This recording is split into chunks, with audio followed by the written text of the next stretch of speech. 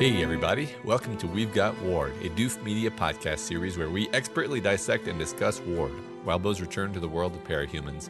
My name is Ainz, and as always, this is my co-host, Zwei.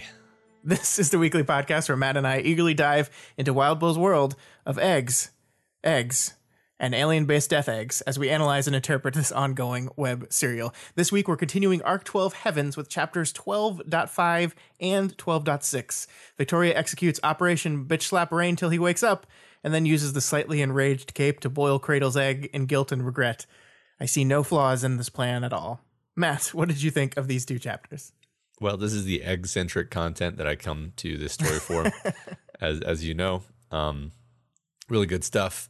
And, you know, we've got two Victoria chapters. We've been having so many interludes lately, which it's really kind of, I always see interludes as a treat. Yeah. It's funny that I sort of see the opportunity to just do two Victoria chapters as almost a different kind of treat, because it's more of like a focus on just the through line of what's going on with Victoria. Yeah, I mean, the interludes are always kind of by their very nature more dense chapters.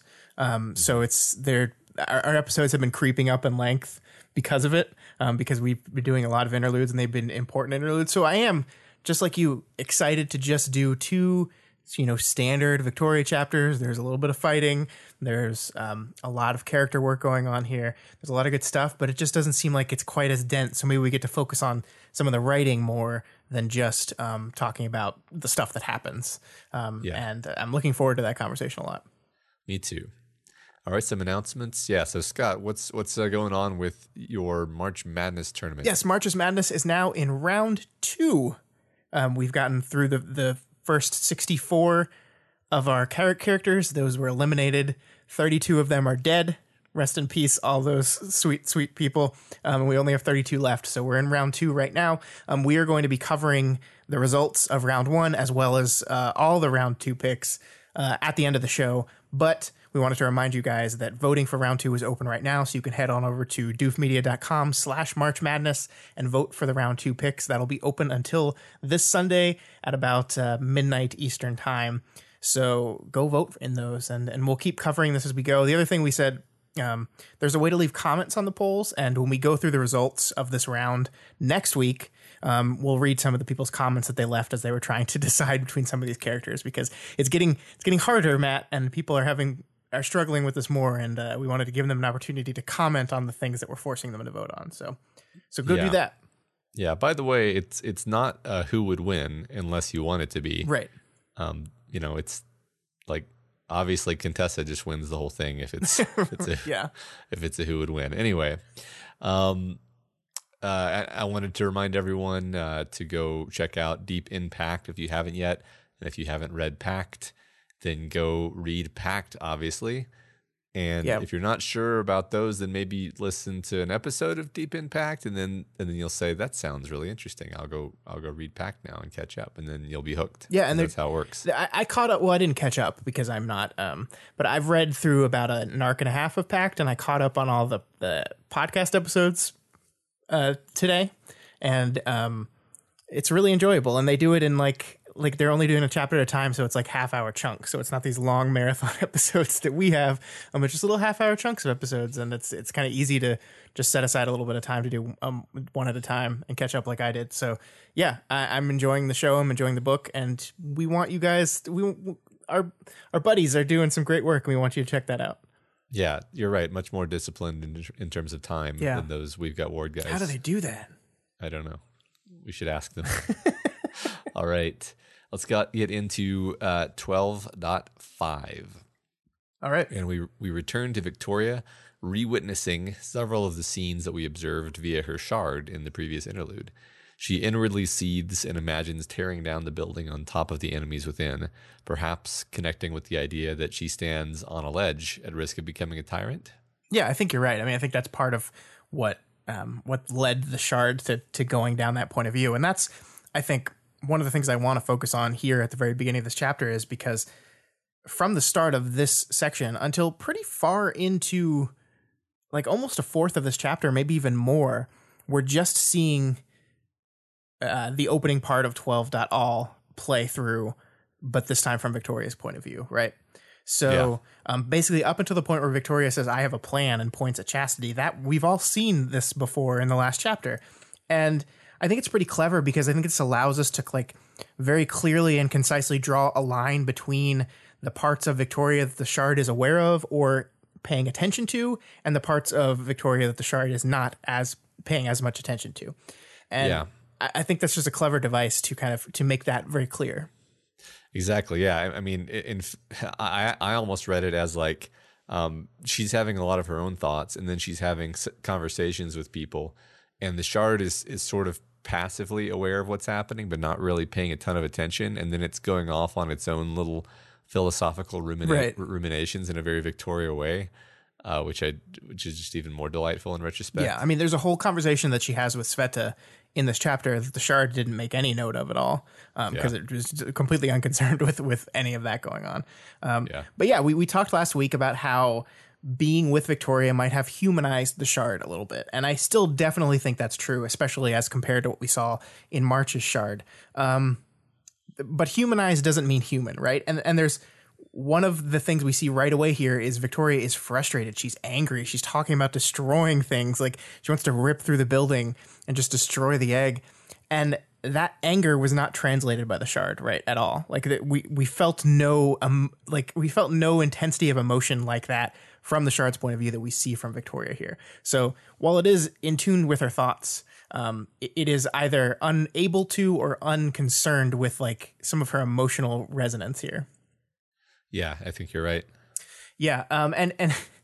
But I think we do see parts, like, I think like there are parts here when she's talking about like wanting to destroy it. When she's talking about, she says she wants to take the egg he'd made to be uncrackable and take it apart, figure it out how to unravel the riddle. There's parts of these moments that you can almost see where the Shard translated it into her, like her general, like, inquisitiveness and her dedication, right? Like those are the two things it mentioned about her, that no matter the label, these are two things that Victoria's about. And in the very part of this chapter, we're having her go through this kind of angry rant where she's like, I wish I could do this. I wish I could do this. I wish I could just crawl into a ball and cry. But I can't do any of that. I have to like, and that's, it's not like the Shard was not in tune or not paying attention to that thought process, but it still got to kind of the same place where it's talking about the two traits that define her more than anything. Mm-hmm. Yeah. It reminds me of we were talking about this before, J Maniac's interpretation of the Shards as the reader, and how like we're kind of like the protagonist sort of becomes yours, right? Like that's our Victoria. That's our Victoria. You know, she's totally indefatigable, right. And we're proud of her. You know, like we know she's going to take a minute. She's going to be rocked by the horror of what she's seeing, but then she's going to rally, and she's not going to be swayed from her course. And we love that about her. And then here we have her Shard thinking those same things. Yeah, so. I mean, I don't. We've talked about the J Maniac's video before on the show, right? I think so. I think we have. Yeah. If not, then check out J Maniac's videos about metatextual elements in parahumans. The more I read this book, the better I like that interpretation of the story. And I don't think it like, I don't necessarily think this is the intended read of the story, but I don't really care like intended or not. Like I think it slots in perfectly. And like, especially the more we sit with the Shards and more we see like reading over 12.all again last week, really like I love it. It's so cool. It's so interesting. It's a fun, really interesting way to look at the story. And again, it is talking about the power of storytelling. And and the purpose of storytelling in a way that I like, because I like those things. So whenever there's an interpretation that talks about, hey, storytelling matters, I tend to gravitate toward those interpretations. So yeah, me too. Anyway, completely distracted, but I definitely was thinking that as I read through these chapters. Yeah. So faced with the egg-shaped cocoon of preserved flesh holding Cradle, her mind goes through possible solutions, biology powers, considering Chris, and then inevitably skipping off the consideration of her sister.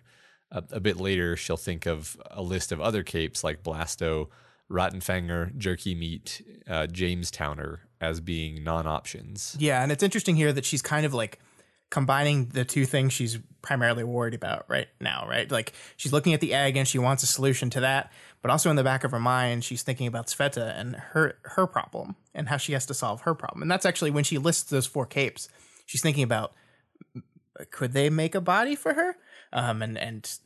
She still calls them non-solutions, but I really like this. Like there's this part that I love.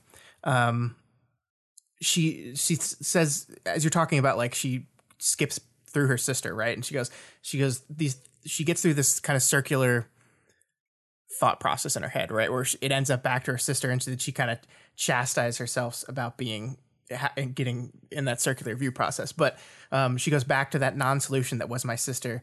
And I think there's a little bit of reading in there. I think that like there's this line earlier, a couple sentences earlier that says, my thoughts briefly settled on Chris, Labrat. They touched on other alternatives. And she never goes into what those other alternatives are.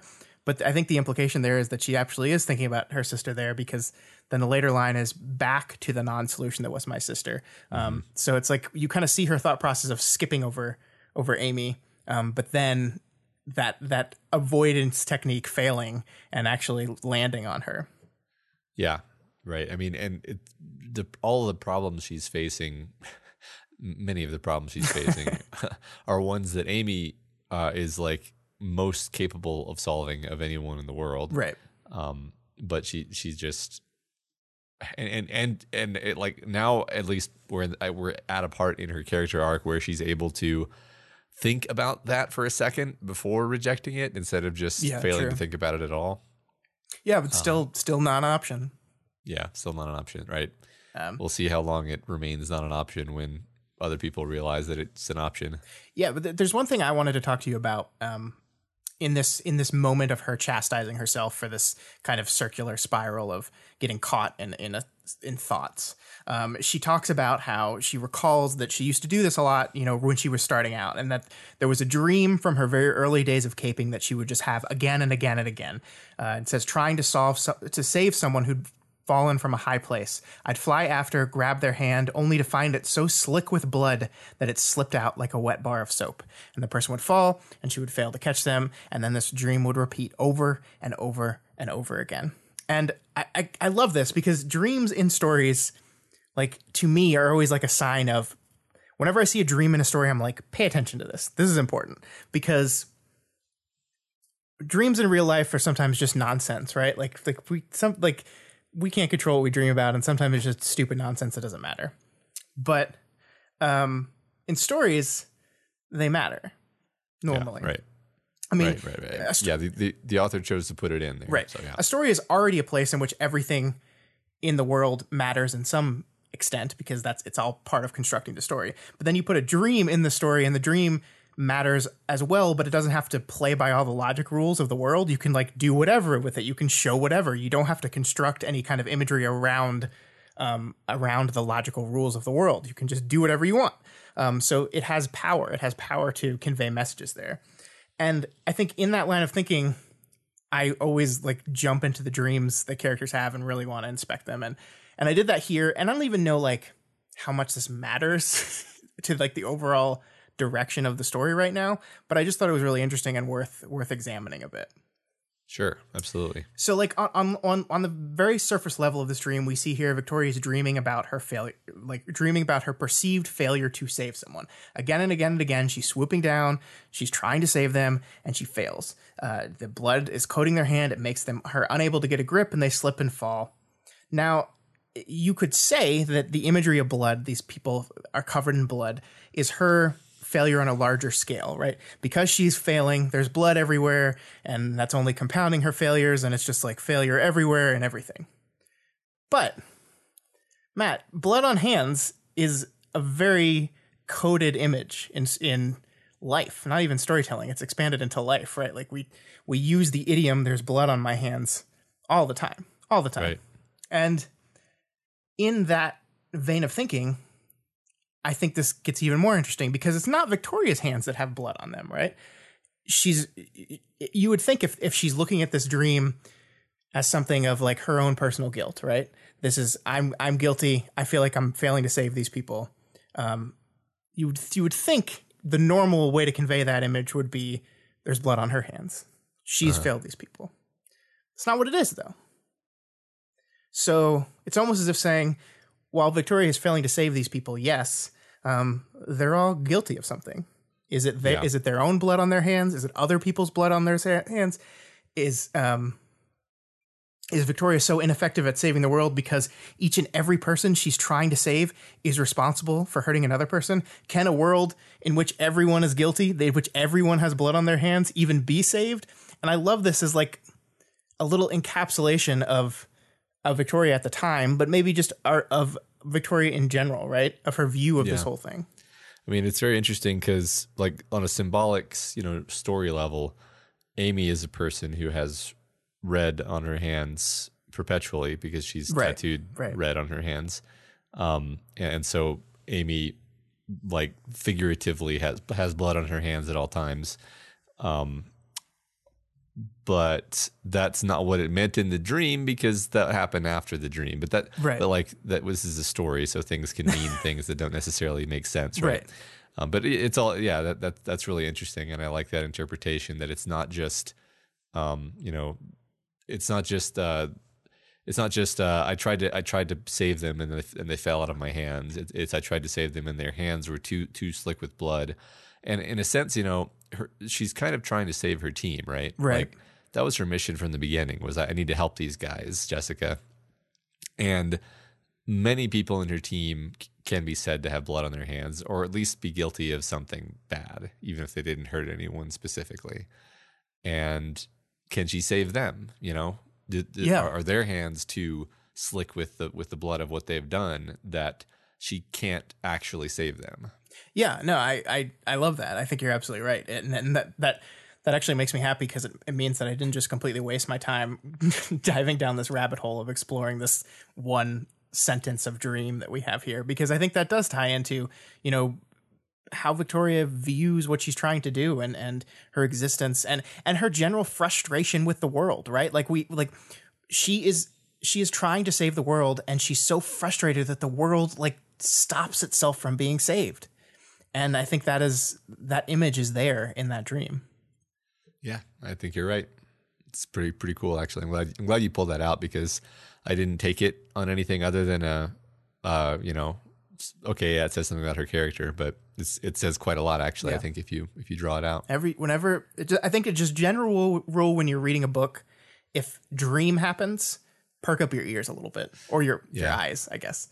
Pay attention a little bit more, because I think the authors like to do things with those dreams, and even if they're not doing it, even if that was not the intended explanation of the dream, right? I still think it can say something, and I think it's because of that lack of logical rules that you need. It's like a free reign within a constructed story. Yeah, I think you're right. So now she talks to Sveta, and they agree that there isn't an obvious solution to this problem that they're facing with the egg.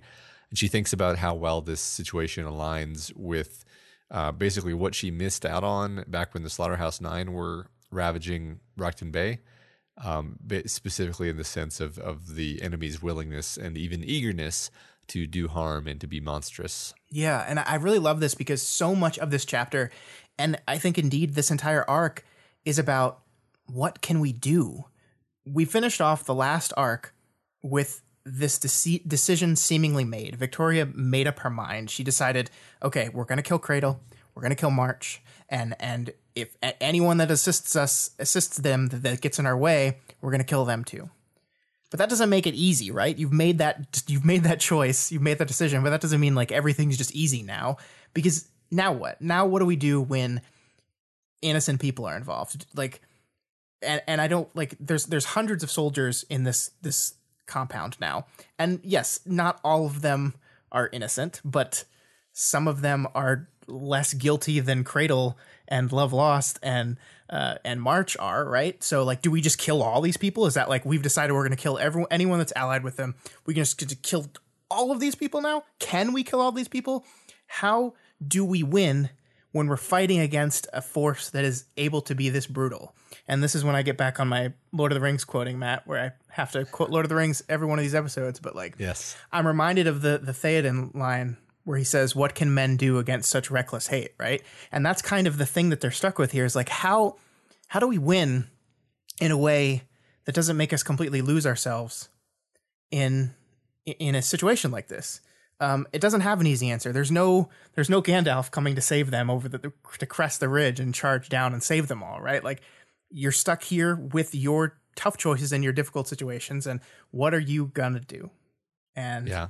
I love it because in this moment, Victoria is like, this reminds me of the Slaughterhouse-9, and I was so mad and I felt so guilty that I couldn't have been there to see that fight to the end. And then she says, "Well, wish fucking granted, Victoria." So it's a sign like I wish I could have been there. I wish I could have been helping and fighting and doing all this stuff. It's like, well, you're here now and you're realizing how fucking difficult this is because none of it's easy. None of it.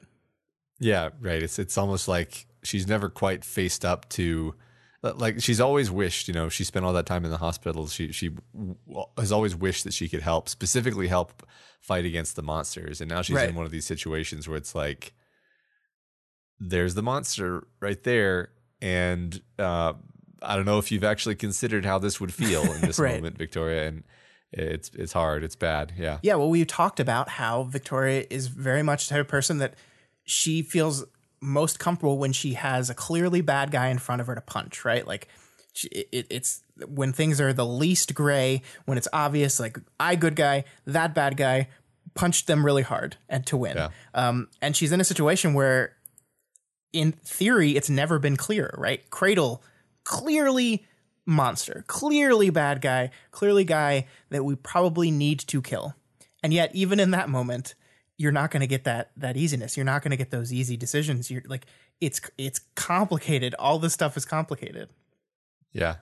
You know, I can't help but think about how Cradle is not similar to the Slaughterhouse-9 because, yeah, making a sphere out of people is something that Bonesaw might do. But she would be like laughing and like talking about how clever an idea it was and how artistic it was.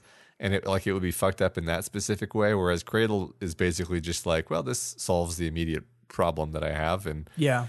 And yeah, he wants to hurt the people who he's doing it to, I think. But I'm not saying one of those approaches is better than the other. I'm just distinguishing that they're two different brands of being a monster. Yeah, I agree. I think she's less looking at.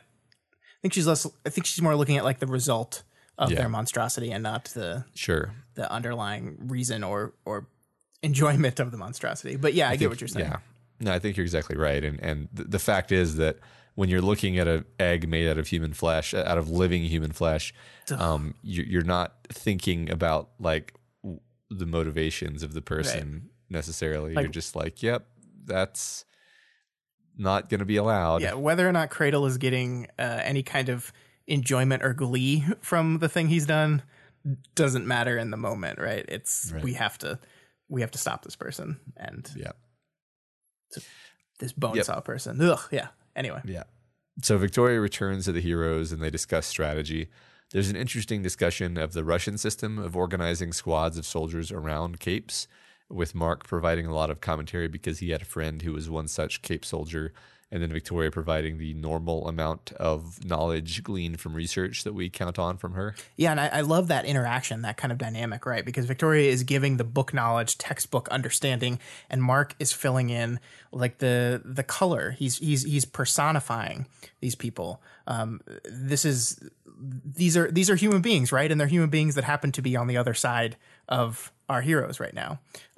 And we're kind of understanding how they operate as a group through Victoria's knowledge, but I think Mark's knowledge helps define who they are and maybe why they are the way they are, and maybe talks about how like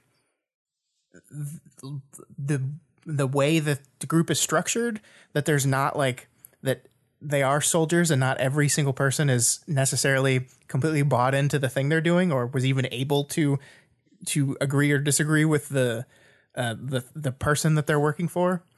Mm-hmm. And I think that all gives color to this group that they're about to go up against, and kind of makes you understand why our characters would be super resistant to just murder them all. Mm-hmm.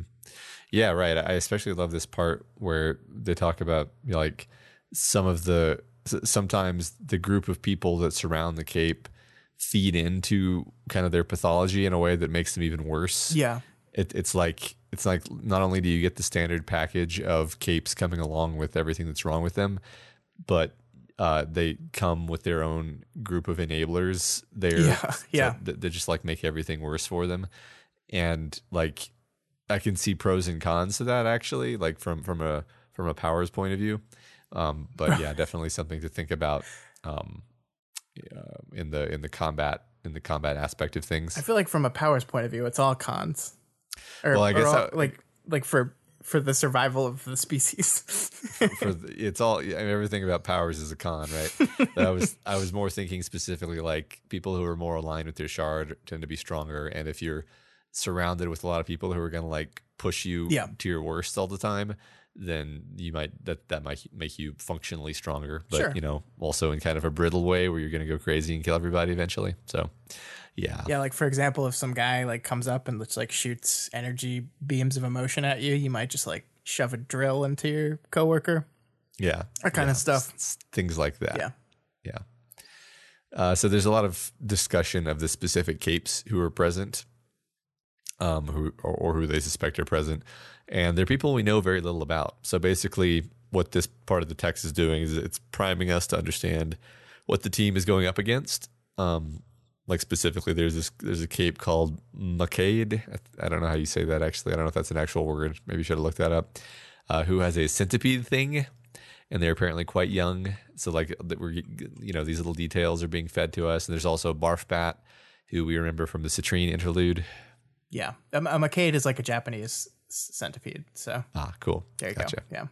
Yeah. I mean, I think this is important. Like we're going to talk about next chapter about how well Wildbow does in setting the stage and getting us to understand each and every one of these characters in a scenario that is a lot of people. Right? We're about to like the next chapter has a lot of different people, a lot of different things going on, and the fact that we spend time defining who some of these people are ends up being really important. But more on that next chapter.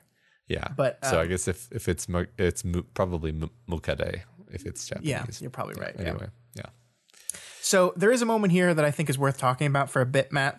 This is kind of a reaction to the Parahumans subreddit and the community. There's a bit here where as they're trying to talk, they're looking at different capes and they're identifying them based on their costumes. And Rachel points out that sometimes people switch costumes. Take the guy you like least and make him wear the costume instead. He'll draw attention.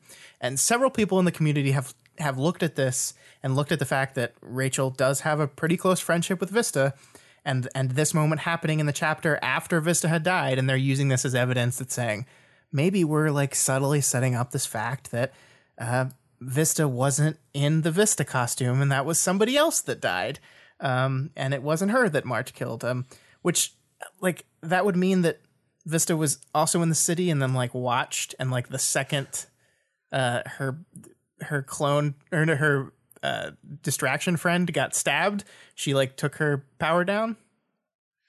Yeah. I mean, the group of people who Rachel fought who used that trick in the past included Vista. Right. So that is a plausible theory. Yeah. Well, no, I hadn't heard this before, actually. I don't like it. Vista's dead, guys. Vista's dead. I'm sorry. I don't know, Scott. Now I have a glimmer of hope. See, that's why people have glommed onto this thing, because that's what they want.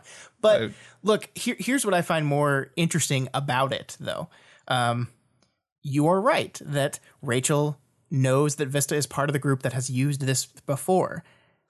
And what I think is more likely is Rachel is processing the fact that Vista might be dead, right? They watched on TV as the city unfolded. Thus, everyone jumped to the conclusion that Vista was probably dead. She knows Vista might be dead.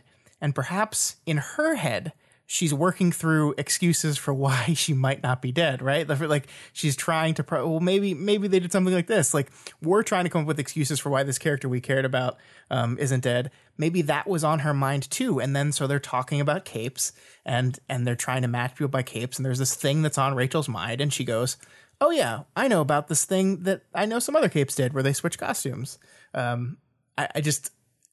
There's no textual support for that at all. I just think it's interesting that people glommed onto this thing, and then you could kind of warp it to where those people are right, except for the part where Vista's definitely dead. I'm so glad Vista's not dead. No, Matt. Thanks, everyone. Thanks for letting me know. No. I'm going to move on from here. Happy. I'm happy now. Okay. Yeah. I like that. I like that was Rachel's contribution too, because like it's totally a thing that she would add to that conversation, even if it weren't for the Vista hypothesis. Sure, yeah. So yeah, there's this interesting paragraph where Victoria thinks that she might know what the long-term goal of the villains is. And I'm going to read the paragraph. So it says, "I had a bad feeling that I knew what their long-term was. I might not have connected to it if I hadn't seen Ashley and the Harbingers, or if thoughts of Bonesaw and some of the other sketchy biomanipulators hadn't been so close to the surface of my thoughts with Sveta's issue." So like when I first read this paragraph, my mind immediately went to Amy. Like these are all sort of concepts that circle around Amy. And then the implication being that the villains are going to want to capture or corner or co-opt Amy somehow.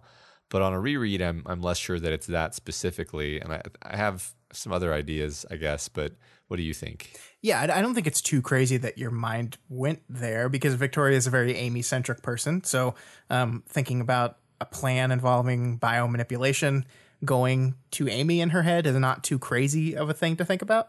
But let's try to break it down and see if we can come to a conclusion here. And I don't know if I'm like have any kind of real answers, but let's look at it, because she says the two things that make her develop what this long-term feeling is. The first one is Ashley and the Harbingers.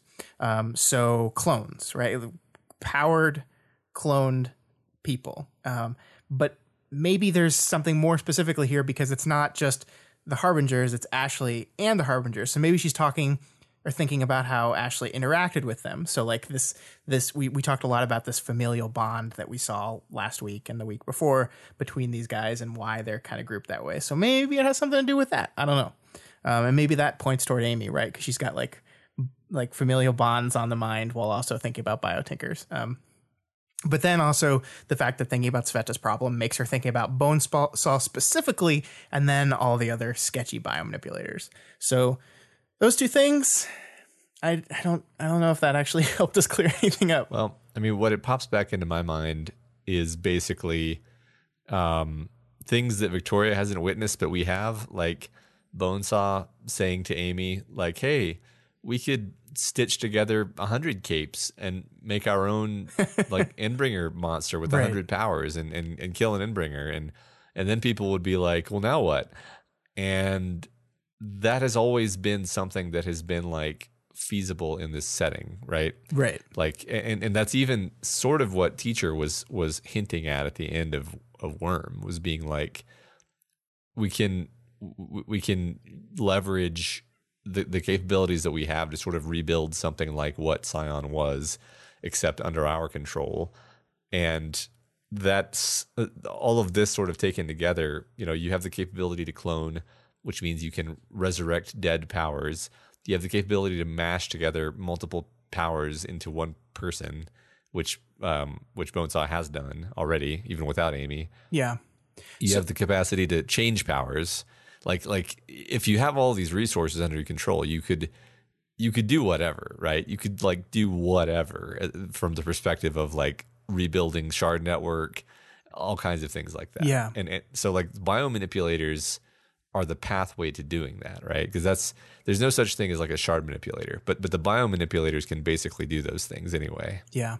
And I think one of the interesting things about this whole thing is the question of what are the clones in relation to shards, right? Like, are the two Ashleys operating from the same shard? Like, how did that work? You know, like how did when a clone of someone was made, how did that work on the shard side of things? And like, are all the Harbingers 5 separate shards, or just all part of the same shard, and that's its own kind of mini shard network through the boys themselves? Like that's a big mystery and something we don't know. So, I mean, that seems like an interesting examination of this whole thing too, where we were talking about this idea of network, of community, of the shards wanting to be part of this big overarching network that's gone. And yeah, I mean, we're talking about these things that we don't quite know the answers for yet. And it certainly makes your mind think about the horrible possibilities. Yep. I mean, I always assumed they were all tapping into the same shard, but I think that's the most logical, right? Yeah, I mean that's also why we see like identical twins have almost exactly the same power usually, because it's like a one shard just being like, all right, I can't keep track of this, so you both get the same power, which is me. Yeah. Yeah, but in that frame of reference, what is Capricorn? Are those two different shards? Presumably, they're two different powers.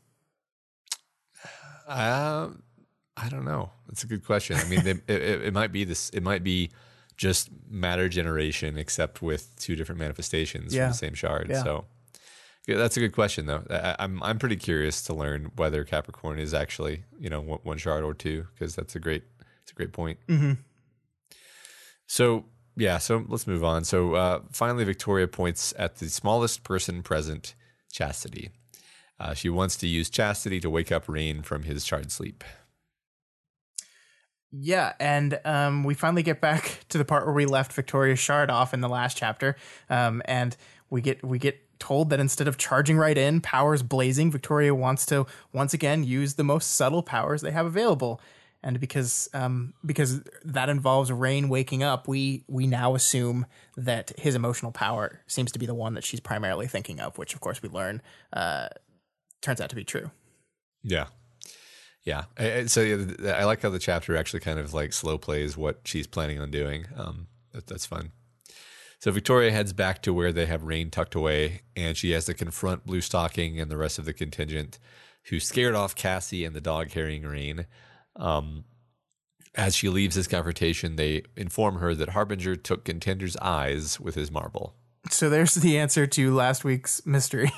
It was Contender, not Paris, who was hit in the eyes. And I think Contender has like a gas mask over his face or something. I'm not sure exactly, but they later described that there's like wiring and stuff mixed in there. Yeah, I wasn't sure if that was like a consequence of, like, was it some kind of tinker ball that the Harbinger shot, or was it just a marble? Yeah. Wasn't entirely sure. Or not a marble, but like one of those heavy steel pellets that you buy. Yeah. Yeah, I don't know. But it's wonderfully horrifying. Yeah. It's awesome. And Victoria describes it as almost gentler than she expected, and then wonders if this is the full amount of what they meant by fate worse than death. Yeah. And then Bluestocking tells them if they don't get him medical attention too soon, he'll bleed out or the damage will get permanent. And since the portal is locked down, they're stuck. They can't get him medical attention. And Victoria basically shrugs this off, right? She says, if his injuries are permanent, if we take too long and his injuries become permanent, it's their fault, not ours. And while sure, that kind of like, I mean, like it, I know, like, I don't think these are good people. They're not like, I don't like them very much at all. But this idea of this person needs medical attention and I'm going to say no, not right now, is just a little unsettling with me. Yeah. Honestly, Contender is one of the ones where I'm least surprised, because he was part of the group that machine gunned her friends. So yeah, no, I mean, like I completely like. I'm not trying to say that any of these people should not have been harmed in any way, but just the idea of Victoria just being okay with saying, "Sorry, if you don't get medical attention, it's not my fault." And I don't know, that just sat wrong with me a little bit. Right. I mean, basically, she's explicitly catching and stopping Cradle and saving the people who are, in his egg over this person's life. And I think the fact is that she's already made that choice. Right. So this is just her making that choice again, basically. Because the one thing we don't see here is her kind of deal with that in any way. Yeah. She seems fine with that decision. She's made it and she does it. She doesn't she says it sits odd with her what happened to Contender. Like, she's not like jazzed about it, but she clearly, like, it's so funny that we saw from a person last week who was like almost stopped the number boy as he shot the ball bearing. To now is just like, it's tough. Yeah. Right. And I think we'll see like a connection of this theory, or not this theory, of this feeling when she fights Etna here in a bit. Yeah. Yeah. You're right. So yeah, she spots Etna, who's apparently like bobbing around and launching glass balls at the dog carrying Rain and Cassie. And so Victoria spends a couple of paragraphs thinking about tactics for dealing with the woman. And like, she's like, oh, let me consider this, or option one, blah, blah, blah. And then I love how this is executed. Option two, though, was to catch up to her when the constant turns had fucked with her most, tackle her, and use my flight and her disorientation to flip us both 10 times in 3 seconds before arresting our movement and firmly depositing her in the nearest hillside. The crash landing on her part was more because of her disorientation than any exaggerated force on my end. And so, like, it's fantastic because you're like, you don't realize that you're reading what she actually did until you're like 3/4 of the way through the paragraph, and then you just like can't help but burst out laughing because, like, especially because option one is like something subtle and careful, and this is just like what actually just, when you visualize it, it's just kind of hilarious that she just slams into her, uses her flight to spin them around, and then just launches her at the hillside. Yeah. And she just splats in, like, it's so like Looney Tunes like level of like painful. And I love it. Yeah, but it's so good. I mean, it's a fun, like, it's just fun writing. You're right, because it's a different way of describing the battle. Than it upends your expectations, but it also, I think, is reflective of where she is as a person right now, because like she's going through her strategies and she outlines option one, and then normally I think you would see Victoria outline option two and then make a decision and then go forward with her decision. But no, she's like, option two is to do this right now, and she instead of outlining it in her mind what the plan is, she just does it. And it's a perfect encapsulation of what's going on in her head right now, where and we see that rather specifically later, where she's just like, she's got no more fucks, Matt. She's all out of them, and she just wants to, if anyone's standing in her way, she wants them gone. Right. Yeah. I mean, she's thought several times about how basically frustrated she is with Etna specifically. Like, and here again, she thinks about how Etna is like reckless, willing to ally with the worst people, willing to just go along with things and never really take a stand. And here she is being a pain in her ass again. And it's like, this is just the culmination of all of the times that Etna has pissed her off in the past. But I mean, it is funny because she thinks, I had no idea why I found it quite as irritating as I did. Chalk it up to diminished defenses. Yeah. But I think we kind of do, because Etna's like the anti-Victoria in like every way.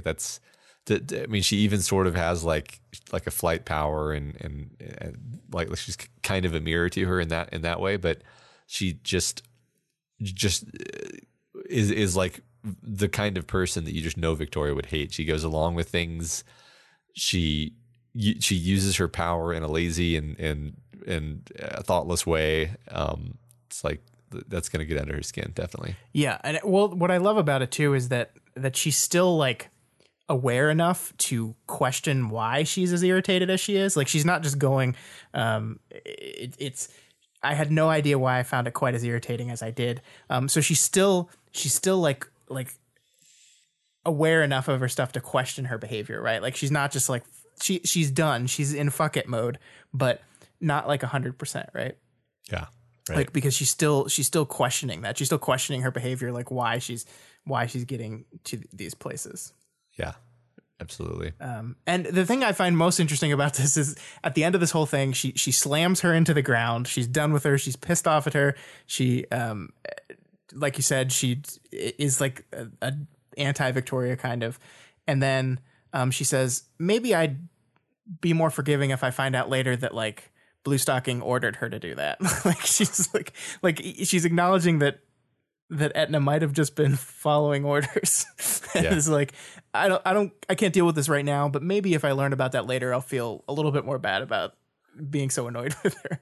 But it's just like right now, nah, don't have time for that. Right.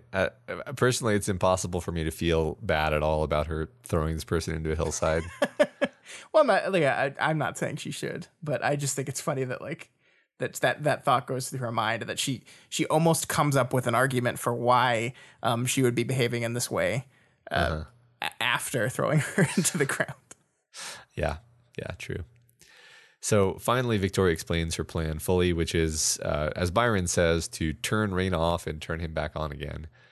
Chastity agrees to do it despite the risk of being eaten by a shard monster, because love is the most important thing.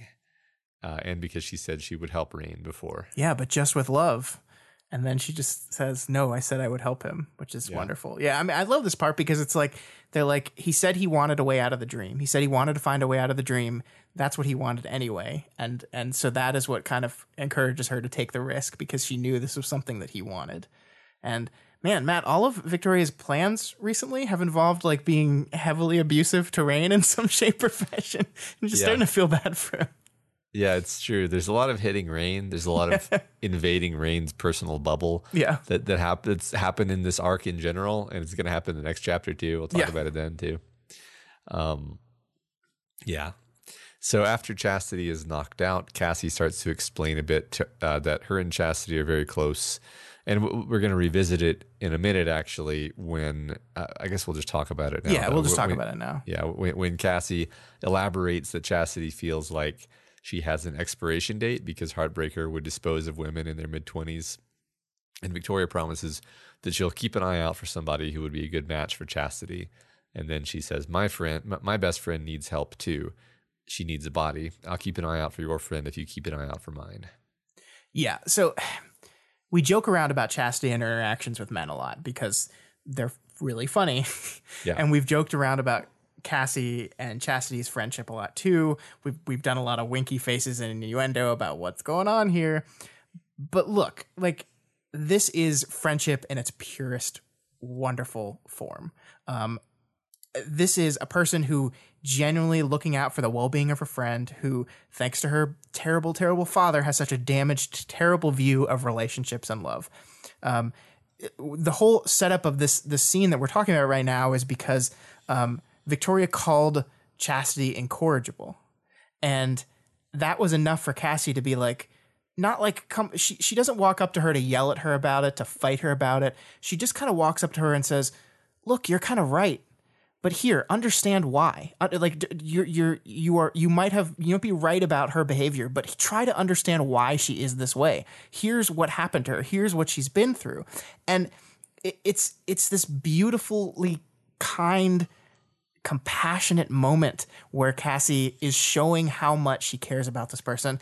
And then we kind of link it back to Victoria and Sveta here, where Victoria is asked for help and then asks for help back. And by linking these two friendships, we understand like the level they're both on, right? We've now said Cassie is to Chastity as Victoria is to Sveta. And I think that is the most clear way to make everyone understand the importance of each of these characters for each of the other characters on both sides of this thing.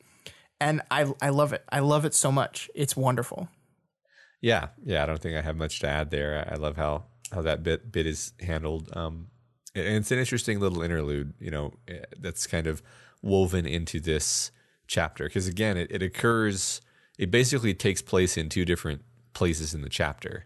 like it's sort of was sort of primed on it, and then Cassie later like takes her aside and is like, look, let me kind of clarify what's going on here. Yeah. And yeah, it's heartwarming, and I feel like something's gonna come of it, because I feel like we're getting this whole like chastity plot line, for lack of a better word. Sure. Yeah.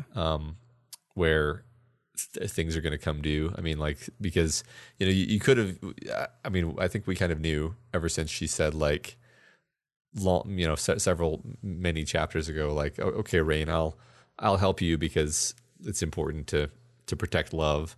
And that's finally coming due here.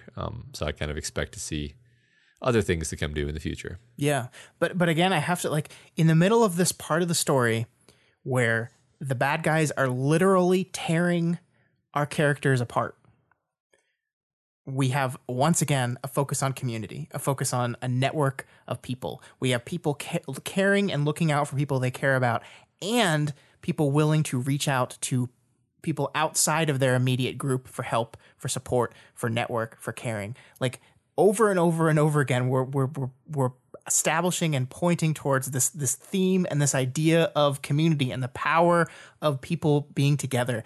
And in the midst of trying to defeat enemies that are literally ripping them apart, I think that is so, so important. And I just love seeing it in all the different facets of it, all the different ways we're seeing this, like family, family you choose, friendship. Like, this is a pure platonic friendship between these two characters, but it is one of the most powerful relationships we've seen in the story. Yeah. I love that connection there. That's great. So Rain wakes up feeling like shit. All of his powers are almost non-existent, except his emotion power, which is cranked up to the max, which makes us realize that Rain did not take Cradle's offer, and Love Lost gave him the tokens, and we're so happy. Yeah, we knew our boy wouldn't take those coins, Matt. In retrospect, we should have known. He's didn't trust that stupid Cradle man. Yeah. Yeah. I mean, I like that it was a little ambiguous the way that interlude ended, because you could have actually interpreted it to mean that Love Lost was going to give her tokens to someone as a penalty, like to give them an uncontrollable rage that would make them falter. But that doesn't seem to be the case. Well, we'll see. Yeah, well, the rage is not helping him, but No. the emotion power certainly is. Sure, yeah, and especially since you're right, he has no other powers. He has no mover power. His blades are just normal looking blades that disappear instantly. His tinker power is like, I love the abstractness of kind of tinker powers when you're just like, think of some abstract device. Yeah. Nope, nothing's coming. I guess my tinker power isn't working. Yeah. I kind of love that. But yeah, just that emotion power, and it's pumped up.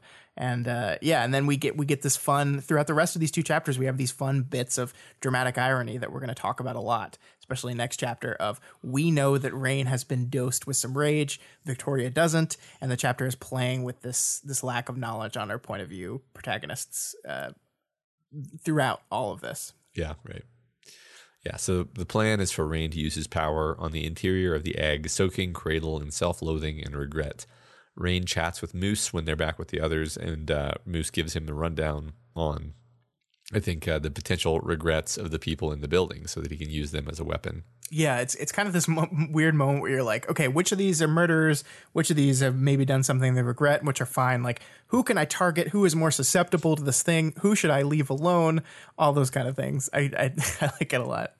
Right. And I like the distinction of like, well, some of them are murderers, but some of them are murderers who don't feel anything about it. So that's right. Definitely something to pay attention to. Yeah. So the team breaks up into a complicated plan, some members sneaking around the building and avoiding the patrols, the bulk of the capes hanging back, ready to knock down the building if everything goes wrong.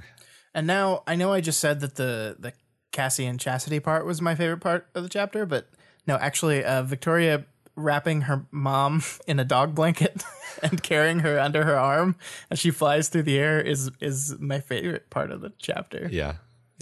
I don't know why, Matt, but I like, the book specifically tells me the opposite, but I always imagined Carol's ball as much bigger, like human sized for some reason, not like basketball sized or beach ball sized or whatever it is. So like, even though the book literally said the opposite, in my head it was always much bigger. So I actually think it's way more hilarious now that I can see it as like just a ball size that you could just carry around like this and be like, yeah. Yeah, I guess I don't know exactly how big it is. I see it as like basketball sized. Yeah. I mean, if it fits under, like if you can hold it under your arm, right? Like if you're holding it like this, kind of. Oh, people can't see me. Never mind. Like this, guys. Like this. Well, I also didn't visualize it as glowing. I visualized it as metallic. So that's another one of those things where oh, really? Your brain just does whatever it's going to do. I always visualized it as glowing. It almost certainly is, because that's why she puts the dog blanket on it. But right. Who knows why I thought that? Yep. So she, as she carries her mom and Rain up to a window, she notices Rain's heart is hammering as she lifts off with him, which I suppose we ought to interpret as the rage manifesting. Yeah, and I like the structure of this because we set this up. We're going to be talking about this dramatic irony a lot next chapter, as we said, but we're setting it up at the conclusion of this chapter. We're rounding about to the end of this chapter, and we're kind of laying the groundwork for you to understand. Yes, he's going to be agitated. Now you get to see how that plays out and how that increases the tension of the events that are going to happen. Yeah. So Rain and Victoria sit at the window, and Rain begins to cook the egg. And she makes a second chapter-ending egg pun, Matt. So happy. Yeah, a second. If you do one more, I heard that Eggle juice comes. There's a Beetlejuice reference, guys. You guys know Beetlejuice? No? I hope so. I'm down for more egg references. That's why I'm here. Oh, that's why you're here, Matt? That's why I'm here. Okay. So chapter 12.6, and we pick right back up with Rain cooking that egg. And it's very quickly apparent that Rain is losing it a little bit in a way that I find delightful, frankly. He can't keep his voice down. He keeps making these violent movements with his arms, and his words are just like kind of like betraying this deep anger that's growing in him. Yeah, this is a really tense chapter overall. The chapter is dealing with tension in a lot of fun ways. And the dramatic irony really helps wonderfully enforce everything the chapter is trying to do tension-wise.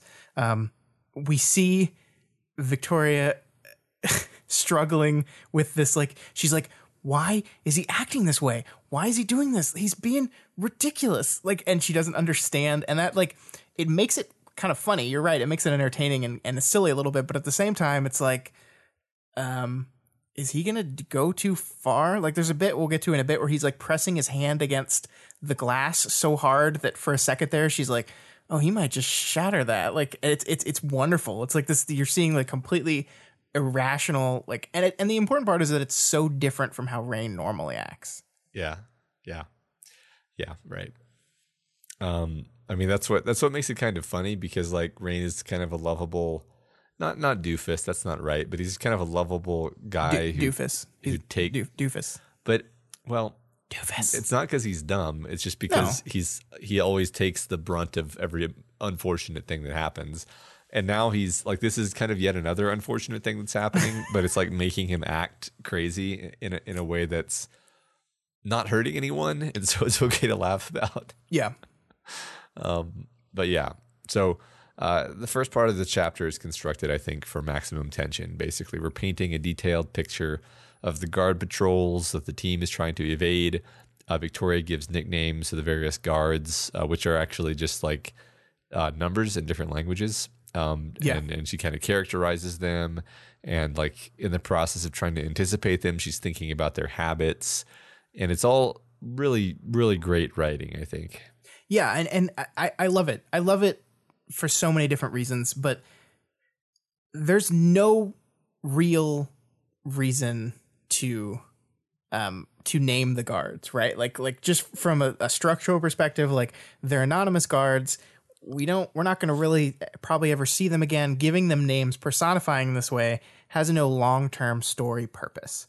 But in doing so, we do so much at the start of this chapter to establish the tension. We by naming the guards, we have a better grip of the geography of the roof. We kind of know, okay, 1 and 2 are over there, and then 4 and 5 are the ones doing this, and they each have a different personality. They each do a different thing. They each have a different way that they patrol up here. And this little bit of characterization goes such a long way in making you feel the tension of this opening, feel the moments of actual fear when you think, oh shit, they're going to be discovered. This could blow up at any moment. And on top of it could blow up at any moment, we have Rain, who's acting like a nut job, and not being strategic at all, and compound that with being discovered could be just disastrous. And I think I don't think we can undersell the importance that actually comes with just spending 2 lines characterizing these people. It's wonderful. Yeah, I mean, one thing Wild Bill always does, I think, is he tries to put you in the same position as the protagonist to the point where you feel like you're problem solving along with them, which means that you need to know all of the same information and constraints that they know. Yeah, because otherwise you have like the Sherlock Holmes syndrome where they solve problems and you're like, oh yeah, well, I didn't know about that, so that's not fun for me. Yeah, well, I mean, but that has its own kind of implicit enjoyment to it. That's fun, I think, under different, like if you're trying to make me impressed with the protagonist for one thing.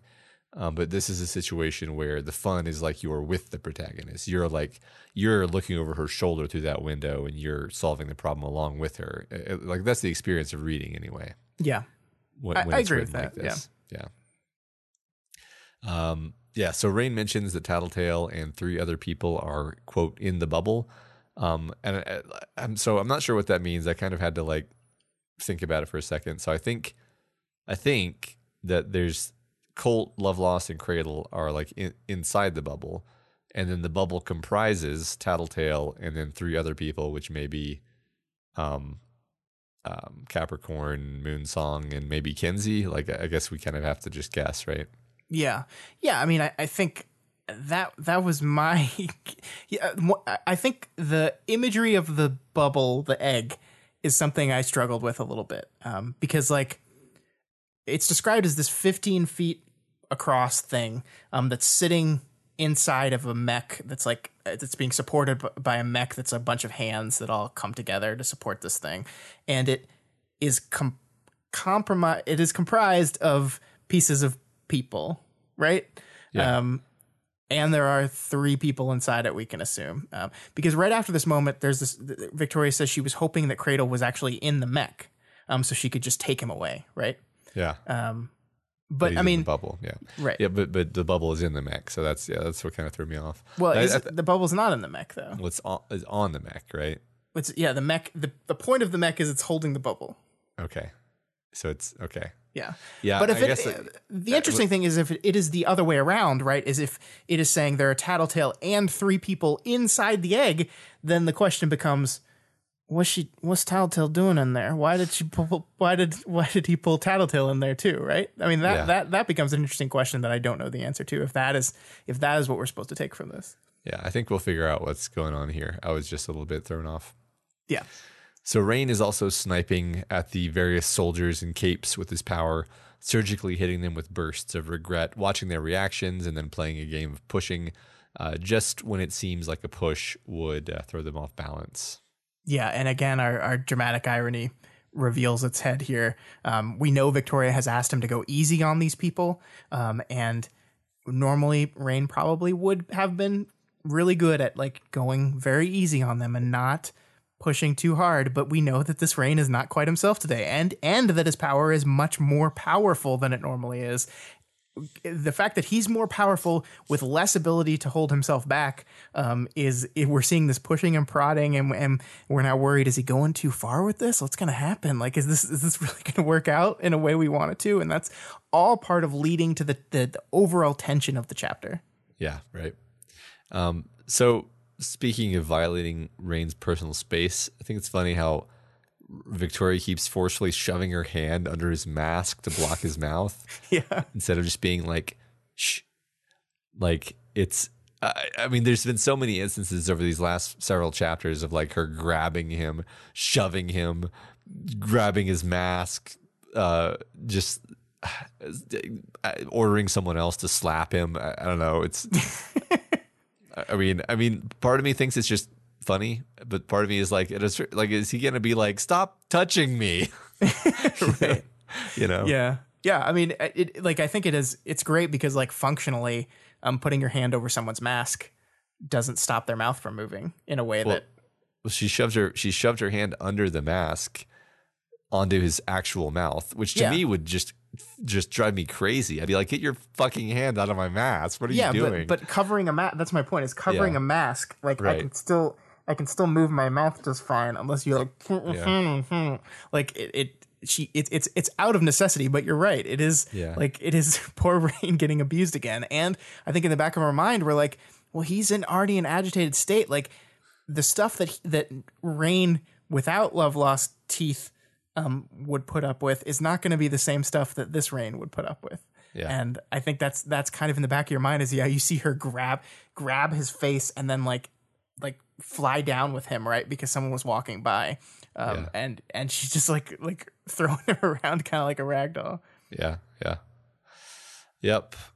So we learned a little bit about Chug-a-Lug, the trash changer, who flies over, and the description's super fucking gross, Scott. Yeah, I was eating when I read this, so awesome. Yeah, the description of the smell was I was just like, very vivid. Very. Yeah, it was very important that we focus on how bad the smell is. Yeah, I can taste that in my throat.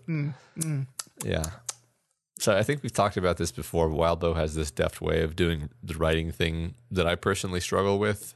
Kind of harkens back to what we were just saying about describing the the traits of the guards. But I'm going to go into it more here just because I think that it's just really well done overall in this chapter. Mm-hmm. So it's an opportunity to talk about it. So like you got this scene with like 50 bad guys, and it's seductive to just write the bad guys as like a mass, just like the mercenaries, the enemy, the black-clad assailants. And then when one of them does something, it's just like one of the mercenaries did the thing. But Wildbow has spent much of this chapter carefully lodging specific enemies in our minds. Like we know Chug-a-Lug now, we know the Lumberjack, we know Sabin, we know Red, we know probably twice that many actually. So it could have been just like a flat kind of same mass of baddies is made colorful, complex, dynamic, and tense on top of all that because you're following what is now in your head a very complex scene. Yeah.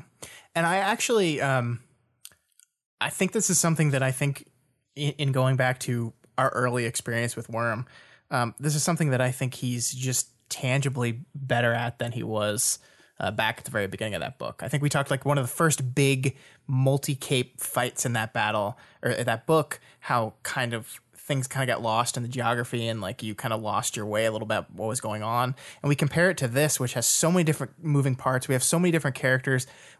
We have all of our heroes and like Foil's off doing something and Sveta's over here with Carol doing something else. And then we have all of our villains. We've got at the same time as our patrol is rotating on the roof and there are two capes up there, we've got all these other capes at the bottom. You're absolutely right. Like this is so much stuff going on at the same time.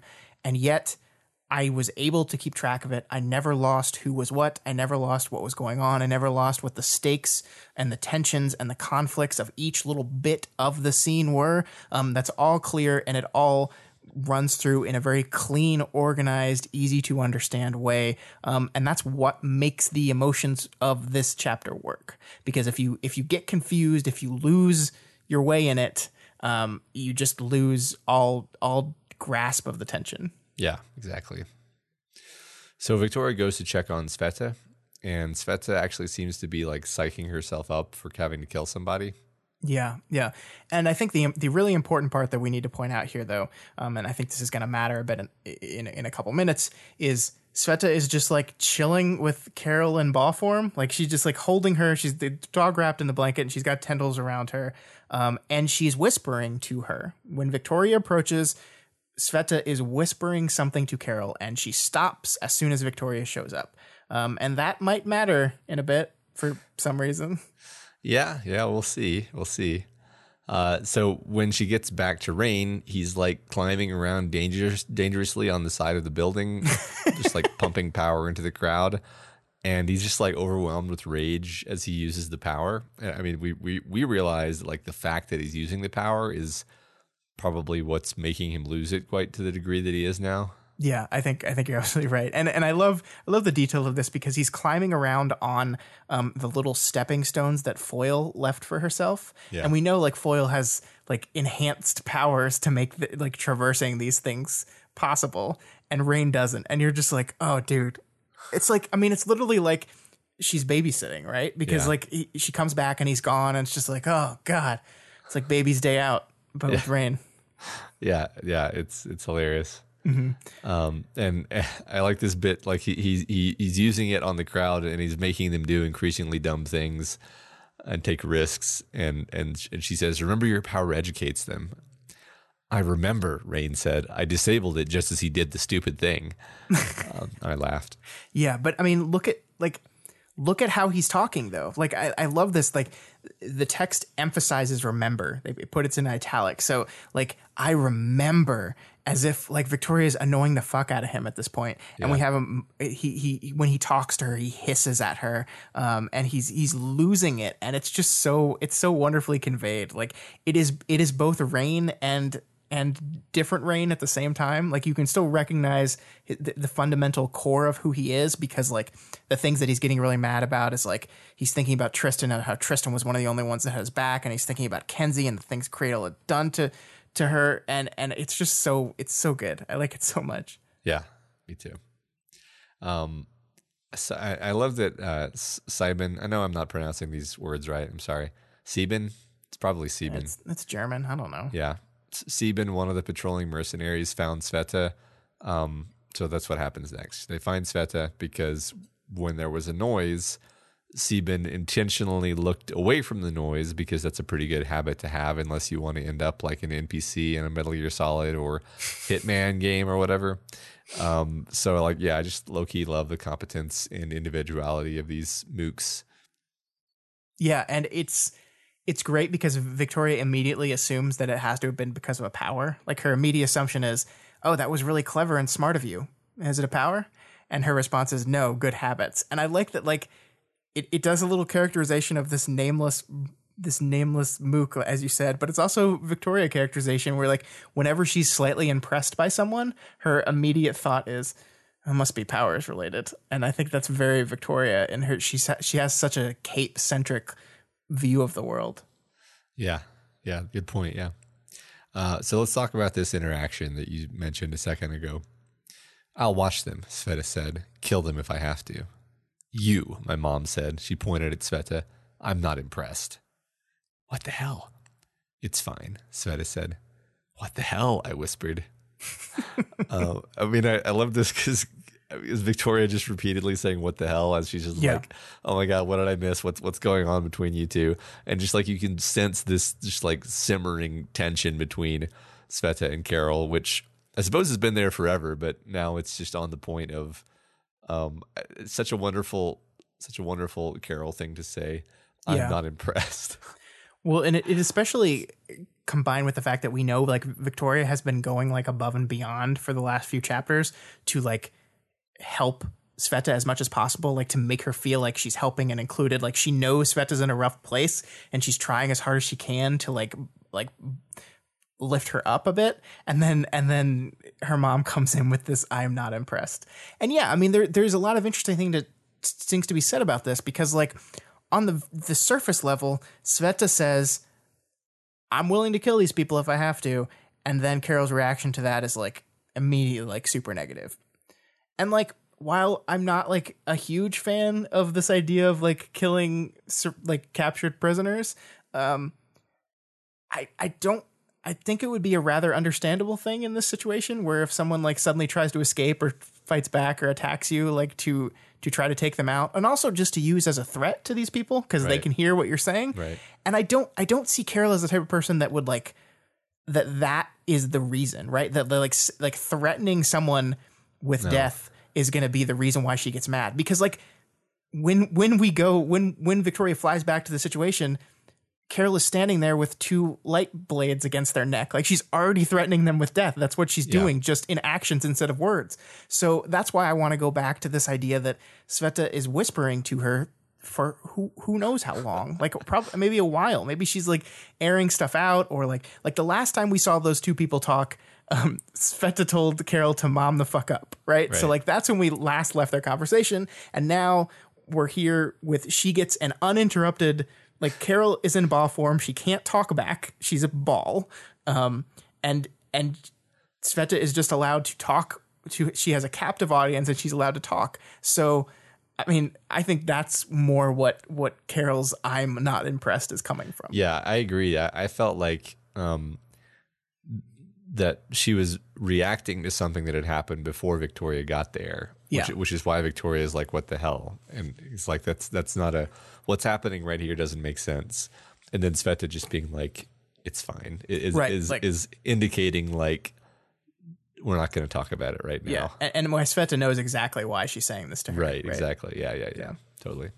Yeah, I love that bit, because now the implication is you're right in Victoria's point of view, where you're like, what's going on here? Why? What did she say to her? What did Sveta say to Carol? What's going on with Carol right now? Yeah, can't wait to find out.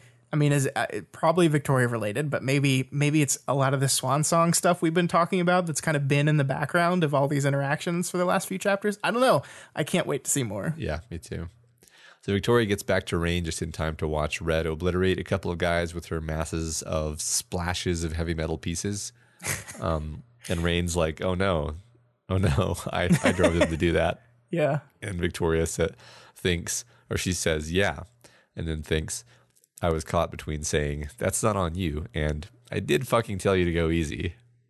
Yeah, it's such a loaded statement, right? Like, it's just like, I was caught between saying that's not your fault, and that was definitely your fault. Yeah. Like, she's somewhere in between the two, and she doesn't know which way to go, so she just leaves it at, and again, we know, like, she is confused. Like, I told you to do this. Why are you acting like this? And she doesn't know. And it's just a wonderful way to hold that tension and keep that tension going. Yeah.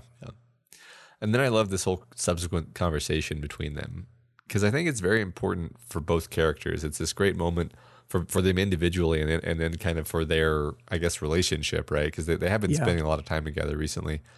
Because Rain compares what he's doing right now to what cult leaders do, pushing buttons, manipulating. And Rain says it makes him feel big, powerful, better, and that makes him feel sick. Like, the fact that he feels good doing this stuff makes him feel sick. And Victoria, formerly Glory Girl, says, yeah, sometimes you do feel satisfaction when you fuck up people who deserve it. The danger, she says, is when you stop feeling shitty about feeling satisfaction about it. And then he goes on and he says, but I'd feel worse if I didn't do anything. That's the way it goes, I whispered. Yeah. Oh God, let's talk about this forever. Okay. We could probably spend an hour on this. Yeah, I mean, one of the things we've talked about, and one of the things the book has kind of drawn for us, is this relationship between Rain and Victoria.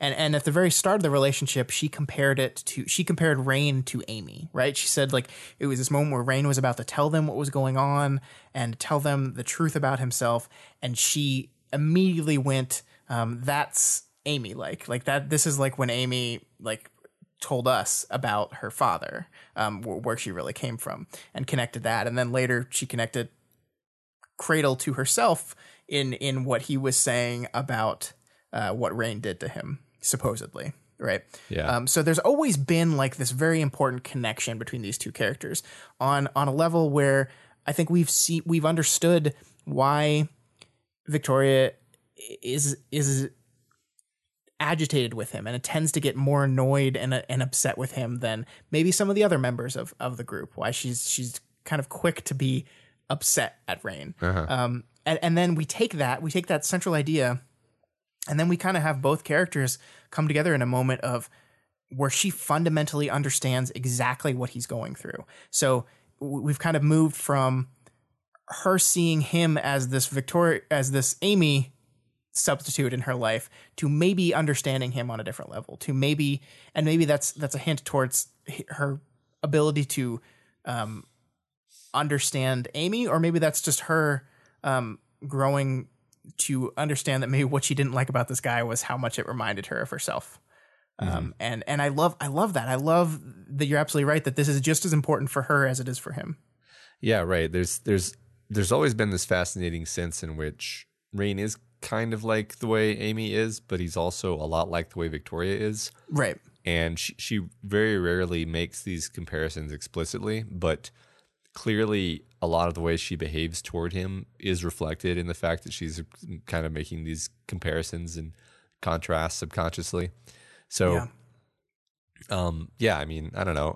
That's why I love this conversation, is it feels like a lot of the things that are kind of going on between them under the surface get aired out and made explicit between them. And like, it's not like they hug and agree to be friends after this, but but it feels like something was accomplished by them having this conversation. Yeah, I agree. And I think there's something so important to this idea that sometimes it's okay to feel satisfied when you're hurting the bad people, right? Yeah. Like sometimes like that is a natural, okay reaction to getting one over on people as bad as Cradle. But as long as you keep that in context, as long as you don't lose this perspective on it, where you keep the fact that yes, sometimes that feels good, but it should feel a little bit bad too. Like there should be part of it that makes you feel like, oh, I'm getting the bad people, but I'm having to do kind of shitty things to do it. And I should feel a little bit of guilt on that. Not enough to stop you, because like, as she says, that's the way it goes. Like sometimes it's worse to do nothing in those situations. Yes, you should do it. It is the right thing to do, but you're going to feel a little bit bad about it. And as long as you keep hold of feeling a little bit bad about it, it's a sign that you're not going down that path yourself. Yeah.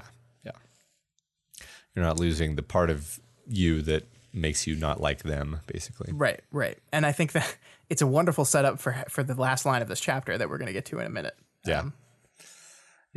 So the level of commotion inside the building escalates, and the heroes are forced to act outside, executing the pineapple 710 whatever maneuver, overwhelming the mercs quickly.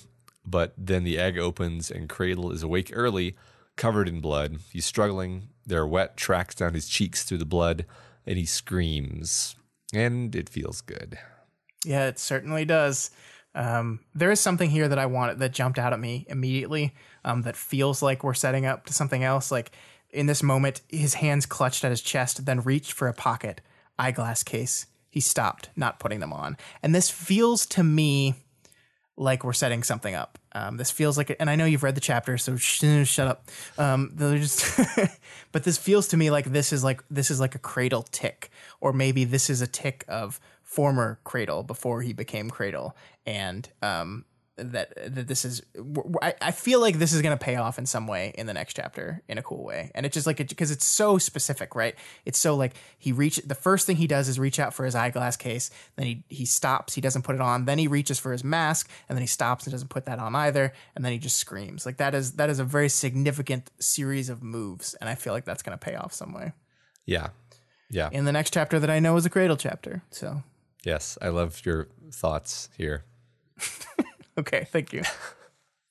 I mean, yeah, no, it's just the whole ending of the chapter is fantastic. Just this idea of him roaring and like, so I interpreted the scream as being like,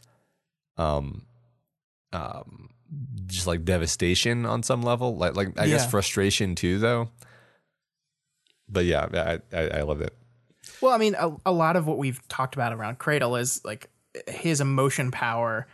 Or at least the part of it that he gave to Love Lost seems to be the ability to feel nothing, right? Like so to make the general assumption that is who Cradle is, that he doesn't feel a lot. So we see him in this moment crying.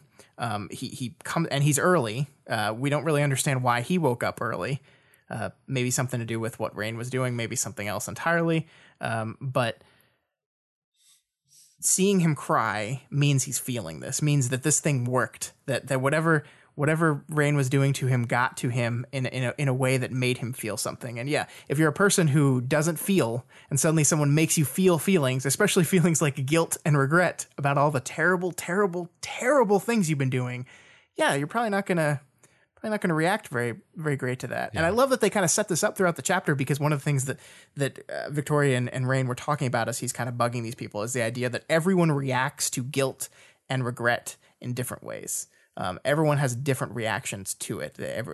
Some people get violent, some people close up, they leave, they run away. Everyone deals with it differently. Yeah. And so this chapter ends with the line, "There it was, that satisfaction that didn't feel as awful as it needed to." And that's just a wonderful payoff. We had this whole moment where Victoria is coaching Rain, as long as it doesn't stop feeling bad, you're good. And then she admits here in this moment that him screaming, the fact that this worked, that they boiled him, didn't feel as awful as it needed to. Yeah. But I mean, I love that, because that's how you feel, right? In the moment, you're like, yeah fuck you, Cradle. Right. Which is, it's hard to hold that against Victoria, that she's feeling satisfaction about this. Yeah. And I'm not gonna sit here and be like you should or should not feel this. The thing that I find fascinating is her awareness of it, right? Like she is the one saying this. She is both feeling really good about this while simultaneously being aware that she doesn't feel as bad about it as she feels that she should, or that she needs to feel. Like it's not that it didn't feel as awful as I wanted it to. It didn't feel as awful as it needed to. Yeah, and we've talked about how, the Shard said Victoria was on this ledge and she could go this path, and then we have this moment where we seem to be moving towards this real moment of choice for Victoria, where she's gonna decide which one of these paths she's gonna go down, and this is a beat along that path towards that eventual choice. Yeah, I mean, I think that's an interesting point to close the discussion on, because I have a hard time seeing a path where Victoria is anything that I would consider to be a tyrant. Yeah, I agree. But that doesn't mean that the path isn't something a little bit more nuanced than I'm maybe considering, because like stuff like this, like you give her the power to stop the monsters. Yeah. And suddenly things look different, right? Like she's got the waste shard, right? She's got garbage powers. She only gets good use out of them because she's clever. What if she suddenly had really great powers and she could stop the monsters? But in order to do that, you have to impose your will on a lot of people who don't want you to do that. Now you start to risk becoming a tyrant, right? Now that's actually plausible. Yeah. So I guess that's kind of where my head is at right now, is like, maybe at the start of these two chapters, I was like, no way does Victoria become a tyrant. That's so antithetical to who she is. And it's like, yeah, well, you hand her the button and you say, you push this button and you can stop the monsters, but a lot of other stuff is going to happen. People aren't going to like it. Are you going to push the button? Maybe she does. Yeah. I mean, I think you're right. I don't think any kind of tyranny from Victoria would look as cut and dry as what we think of when we think of a tyrannical person, right? I think it would come in a kind of insidious way where it seems like the right thing to do. And it probably would even be, to a certain extent, like once again, I think we have to say that her killing Cradle here, if she is the one that ends up if she's the one that pulls the proverbial trigger on this, it's the right thing to do. He's clearly a bad person that needs to be stopped. He needs to be stopped. Right. But yeah, like that is a perfect way to demonstrate going down a path, is that you do it in a situation where it is unquestionably the right call. What about the next one? What about the next one? What about the next one? And I don't know if that's where we're going with her. I hope that's not where we're going with her. I hope she's better than that, but that doesn't mean that it's not a possibility. I mean, I do feel like the story is going to be facing her with these questions, and right. Then what path she chooses will be, the drama, actually. Yeah, I think you're right.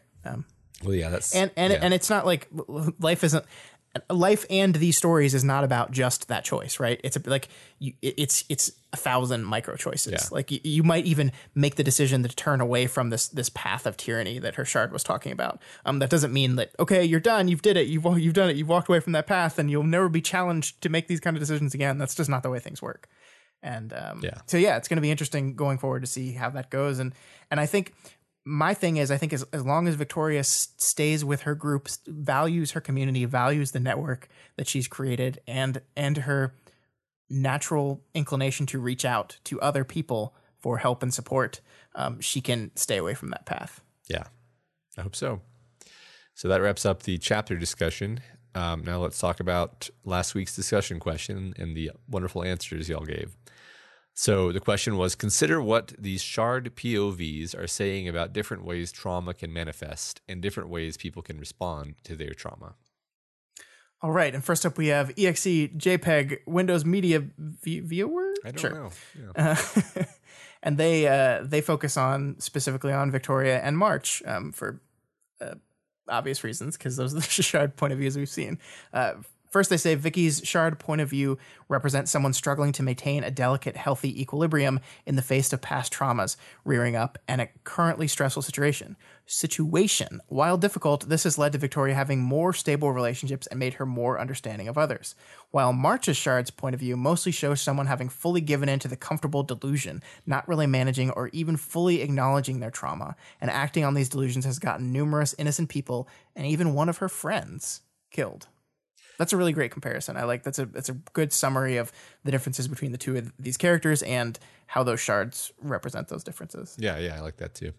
Cal Subalu says, I think that with the loss of the warrior hub, the shards have experienced trauma, which in some cases directly parallels their capes, and therefore one of the core themes of the story, recovery. We know the shards have been hurt because that's sort of what caused all this trouble. We've seen what happens when the shards fail to cope with their losses, broken triggers, slow bleed out of power, change paralysis. We've also seen some of the things that happen when the shard latches onto unhealthy behavior in an effort to be not broken. In 12. All shards shut off their cape's powers to experience a moment of communication, potentially putting at risk what's left of their ability to change. What we haven't seen much of is shards actually learning coping mechanisms or finding ways to recover through using them. It seems plausible that a shard, cough the waste, cough, or group of shards, cough breakthrough, hack, might learn some coping strategies from their hosts that can be applied to themselves, that they might be able to recover and even self-improve in a manner that doesn't involve centuries of combat games.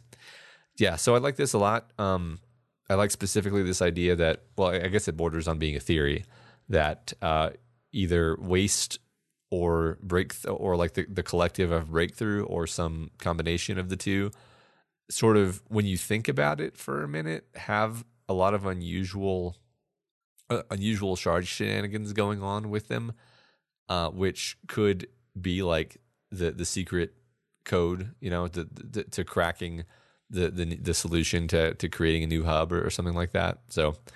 And that would be kind of satisfying in a number of ways, because they're also the therapy group who is trying to recover. Sure. Yeah. Yeah. I like that a lot. It's the power of group therapy, right? Yeah. I continue to be worried about this idea that like reestablishing the shard hub is the way to go. like that's going to be a good thing. The shards connect to each other now. Great. Problem solved.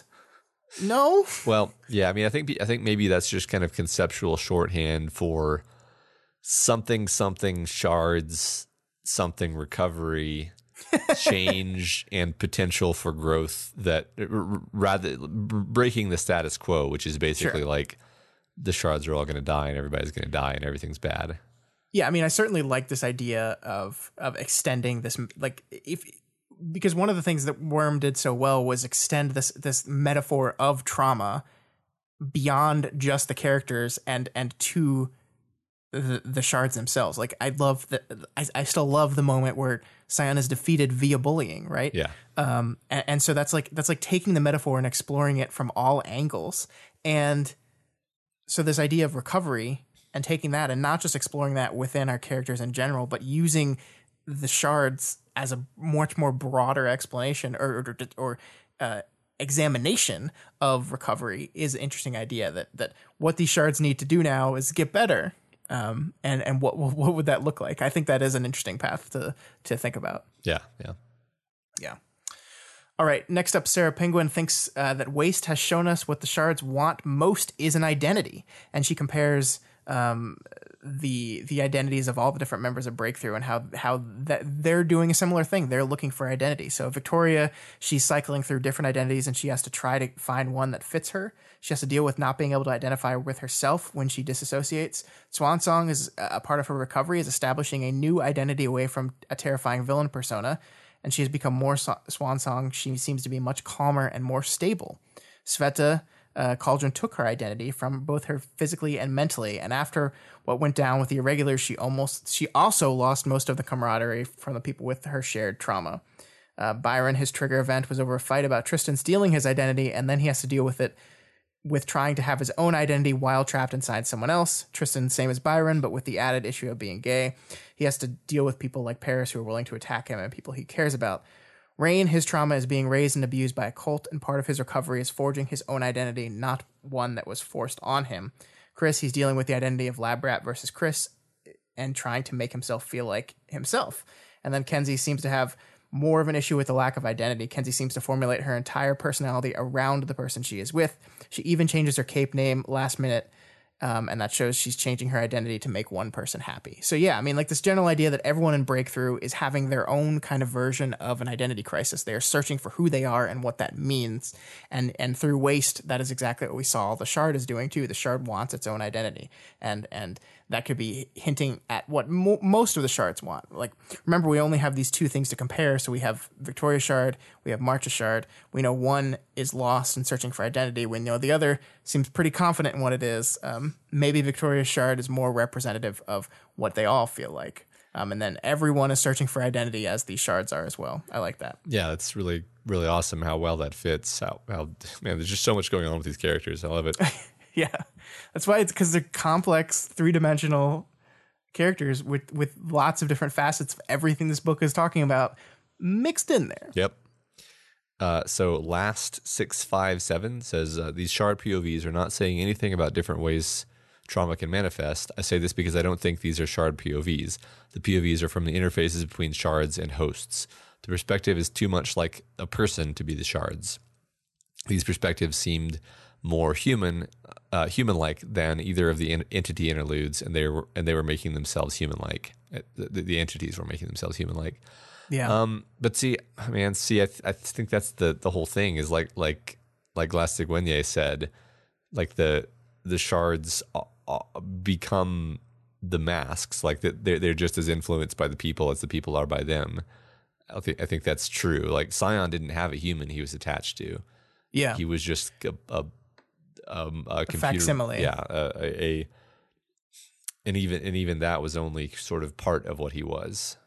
So I don't know. I feel like this is literal textual evidence that yes, the Shards are becoming more like their hosts as their hosts become kind of more like them, and it's yeah, I mean, yeah. I agree. I think I agree with last 5 or 657 that these perspectives seem way more human-like than either of the entity interludes showed them. Even the one where the thinker like moves into the future, yeah, and how she behaves in the future. I totally agree that the Shards are way more human than those were, but I'm with you, and I think that's the point. Like that, I think that's what this is showing, that being attached to these humans, being separated from their network, and only networking with the human that they're a host of, is making them more human. So yeah, I mean, I think that's interesting. Like a point of view of the interface between the Shards and the host would be an interesting thing, but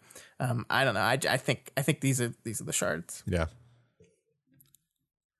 All right, and finally we have Tsarwat, who focuses on March because her Shard echoes her trauma in a particularly tragic way. They wrote a very long post, so we're just going to try to kind of go through the abridged version of it. From her interlude, we see how stifled May was, controlled by her mother, bullied into a hectic yet efficient life that gave her virtually no time for personal development or individual expression.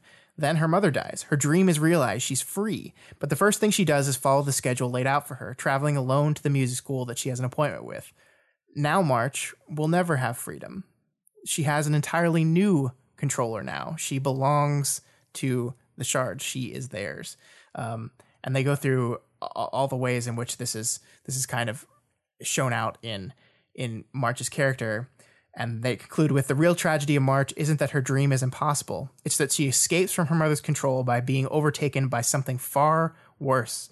The schedule is just inside her now. I love that explanation. The schedule is inside her now. It's like it was an external force, and now it is just her. Yeah, right. And I love this idea that, like, on top of, like, you look at March and you see chaos and you see like madness and just whatever. It is very kind of Joker like, where the Joker's like, I'm just doing all this crazy stuff, but underneath all of that, there is a higher purpose. There is planning. There is strategy. Like, we know that, like, how her power works is just like coordination to like the nth degree, right? So like what comes off as like mad nonsense freedom to do whatever you want is actually this tightly controlled, regimented life.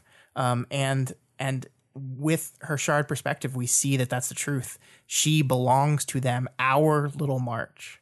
I think that's great. Yeah, no, I love the schedules inside of her. And that reminds me that the shard accessed her memories of her mother to find words that it wanted to use. Yeah. It's like, it's even manifesting her mother specifically. Yep. That sucks. Yeah, right. All right. So discussion question for next week is, who's your favorite Parahumans character who would have been a faceless background character in a lesser story? So someone that another story would not have spent any time focusing on at all, but that these stories actually did take the time. Yeah. And it's kind of loosely worded so that it can be loosely interpreted. So As we do. All right. So March Madness round 1 results, Scott. Yeah. So all the results, if you haven't checked it out, all the results can be found at www.doofmedia.com/March Madness. If you look at the brackets themselves, the scores are the percentage of votes that went to each character. So you can see that there. Because there were 32 matchups in the first round, we are not going to go through all 32 of them one by one. There's just too many. We will do this as the brackets shrink down as we get closer to the end. But for now, we're just going to like highlight some of the biggest surprises or interesting things that happen in this first round. So we can just go back and forth, Matt. Sure. So number 1, the memes lose. Yeah. People were very worried about like the sleeper and Emma being included in the bracket because apparently these are like meme picks and the memes are just going to win out just because memes and memes. That didn't happen. Tattletale destroyed Emma with 95% of the total vote, and our girl Victoria took down the sleeper with 64% of the vote. Yeah, people were really worried about this. I intentionally did Dragon versus Saint as well, just for the fun of that. And people were like, "Oh no, Saint's gonna win because people are gonna want to meme it." That didn't happen either. So I think the best thing about this bracket is it has conclusively proven that Saint was wrong. Yeah, I think. Yeah, right. All right. Next up. Everybody hates Brian. So every single member of the Undersiders advanced to the second round, except for our man Gru, who only got 29% of the vote to Miss Militia's 71%. Sorry, Brian, you're dead. Poor Brian. Again. Next, I'm Kid Win, and I'm here to Kid Lose. Or, I'm here to lose was the original quote. Kid Win goes down in the first round to Lung. Lung picked up 69% of the vote. Nice. With against Kid Win's 31%. Yeah, I really expected this one to be closer. I wasn't sure if I voted for Kid Win. I think you did as well. I expected him to do a little bit better here. It was a bummer. See, I just couldn't bring myself to vote against him. That was why. But anyway, yeah. Poor Kid Win. Yeah. And last, we had just a few upsets in the first round. Not too many. I think we seeded rather well. The biggest upset of them all was the number 6 seeded Alexandria lost to the 11th seeded Echidna.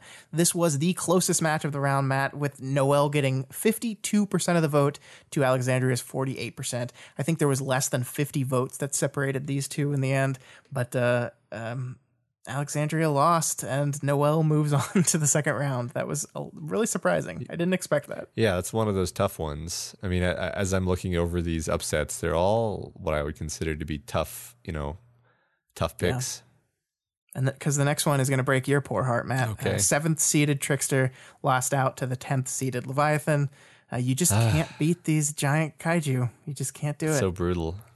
This wasn't even a particularly close matchup, Matt. 32% of the vote went to Trickster. That's all he got, 32%. So, man, sorry, buddy. People don't like Kraus. Oh, man, I'm really mad. I'm really mad now. Really upset about this. I don't think you are. And lastly, the last upset of the bracket of the first round was 10th seeded Dinah takes down the Golden God Scion, who was the 7th seed. This was another close-ish match with Dinah getting 57% of the vote to Scion's 43%. Sorry, Golden Boy. You got bullied again. Yeah. I mean, I like that matchup just because it's clever. Yeah, Dinah won. Dinah won again. Dinah won again. She's always winning. All right, Scott. Round 2 picks. We got 16 matches in round 2. So all right, let's just do it. All right, so let's start in the Aleph region with our first matchup: Skitter versus Jack Slash. Who you got, Matt? Skitter. Yeah, this is this is an easy choice for me as well. Taylor is. What is your methodology for this? Because we kind of intentionally left it open. I mean, mostly I'm going with what is the character who I just find more interesting. And sometimes that's actually very close. So then it comes down to things like, okay, well, who do I like more? Mm-hmm. Which usually has a clearer answer anyway. So yeah, that's like this next one, Jessica Yamada versus Eidolon. I find them both really interesting. I think I'm more interested in the concept of a parahuman therapist. So that's what the one I would go with. I voted for Eidolon here. Okay. I love Jessica Yamada, but I David's arc throughout the story is one of my favorite things about it. I love this idea of the all powerful hero who still feels like they're not strong enough. That's really appealing to me, and it's very sad. All right. Well, I guess we cancel each other out on that one. Yeah, there you go. Next up, we have Clockblocker versus Miss Militia. Ooh, this is going to be a tough one, Matt. Yeah. I think this is going to be really close. Yeah, I think I just have a very special place in my heart for Dennis, so I voted for Clockblocker on this one. I voted for Clockblocker as well. Okay. I love Dennis. I loved his character. Miss Militia, I think she's interesting, but I don't know. The story had just so much less to do with her at times. I feel like we meet her in a later point in her journey of life, whereas Clockblocker is going through so much more hectic things. There just seems to be more going on with him in general. Yeah, I agree. Next, 12 of the Aleph bracket, Contessa versus Echidna. So our surprise Noelle made it to the second round, and now they're up against Contessa. This is a tough matchup for poor Noelle. Yeah. Who are you going to go with in this one? I think I'm going to have to go with Contessa. I find her character and her power fascinating, and a lot of what's going on with Noelle is not focused. I don't know how to say it exactly. For me, everything going on with all of the travelers is kind of subsumed under the umbrella of Kraus, because he's the one telling the story, which is maybe unfair to them as characters, but that's just kind of how my brain does it. So I'm going to pick Contessa. Okay. Yeah. I'm going to pick Contessa, but if this was Alexandria versus Contessa, I would have picked Alexandria. Yeah. So I think I agree with you that in this matchup, I think the character that I'm just more interested in is Fortuna and everything that she went through. Not to say that Noelle isn't a fascinating character, but I agree with you that we kind of are more focused on Kraus because he's a person that focuses on himself. Yeah, you could say. Right. Another way of framing how I'm going through this could be to say, which one of the characters would I be much more upset about if they were not in the story, if they had been like magically taken out of the story. Yeah, I mean, because that is what's going to happen. Yeah. The loser of this vote doesn't exist anymore. They're gone. They're gone. Yep. They're gone. Earth Bet round 2, Tattletale versus Lung. Yeah, it's Tattletale. I mean, let's just move Crushes on. it, yeah. Lung is great. Tattletale is better. Yeah. Next up, we have Bitch versus Weld. I am not voting for Rachel ever in this tournament, so this was an easy decision for me. Yeah, it's similar to my logic as well, I think. I mean, I like Weld a lot. This is a hard matchup, honestly. Well, I like Weld a lot too, but yeah, not Rachel level. Maybe more accurate to say it felt like it should have been a hard matchup, but I was just like, no, I'm just not going to vote for Weld over Rachel. Sorry. Yeah. Round 2 of Bet, Defiant versus Accord. Defiant. I like Accord so much better than I did the first chapter we met him in, where I called him a Bond villain that was silly. But Colin has one of the most satisfying arcs throughout the story. I find him fascinating and deep and wonderful, and I can't not vote for him in this matchup. I think I'm going to vote for Accord here. Hold up. He's just one of my favorite of the like interestingly fucked up Parahumans characters. Colin's great. Got nothing specific against Colin, but Accord is, God, I just love his interlude so much. I'm not mad. I'm just really disappointed. Okay, fair enough. All right, the final matchup in Earth Bet is Bonesaw versus Legend. I feel like we might have another disagreement here. What are you gonna vote for, Matt? I think I'm gonna vote for Bonesaw here. Yep, we're gonna have a disagreement. In terms of like we're canceling each other interesting characters who I just can't do without, and who like almost make the story be what it is.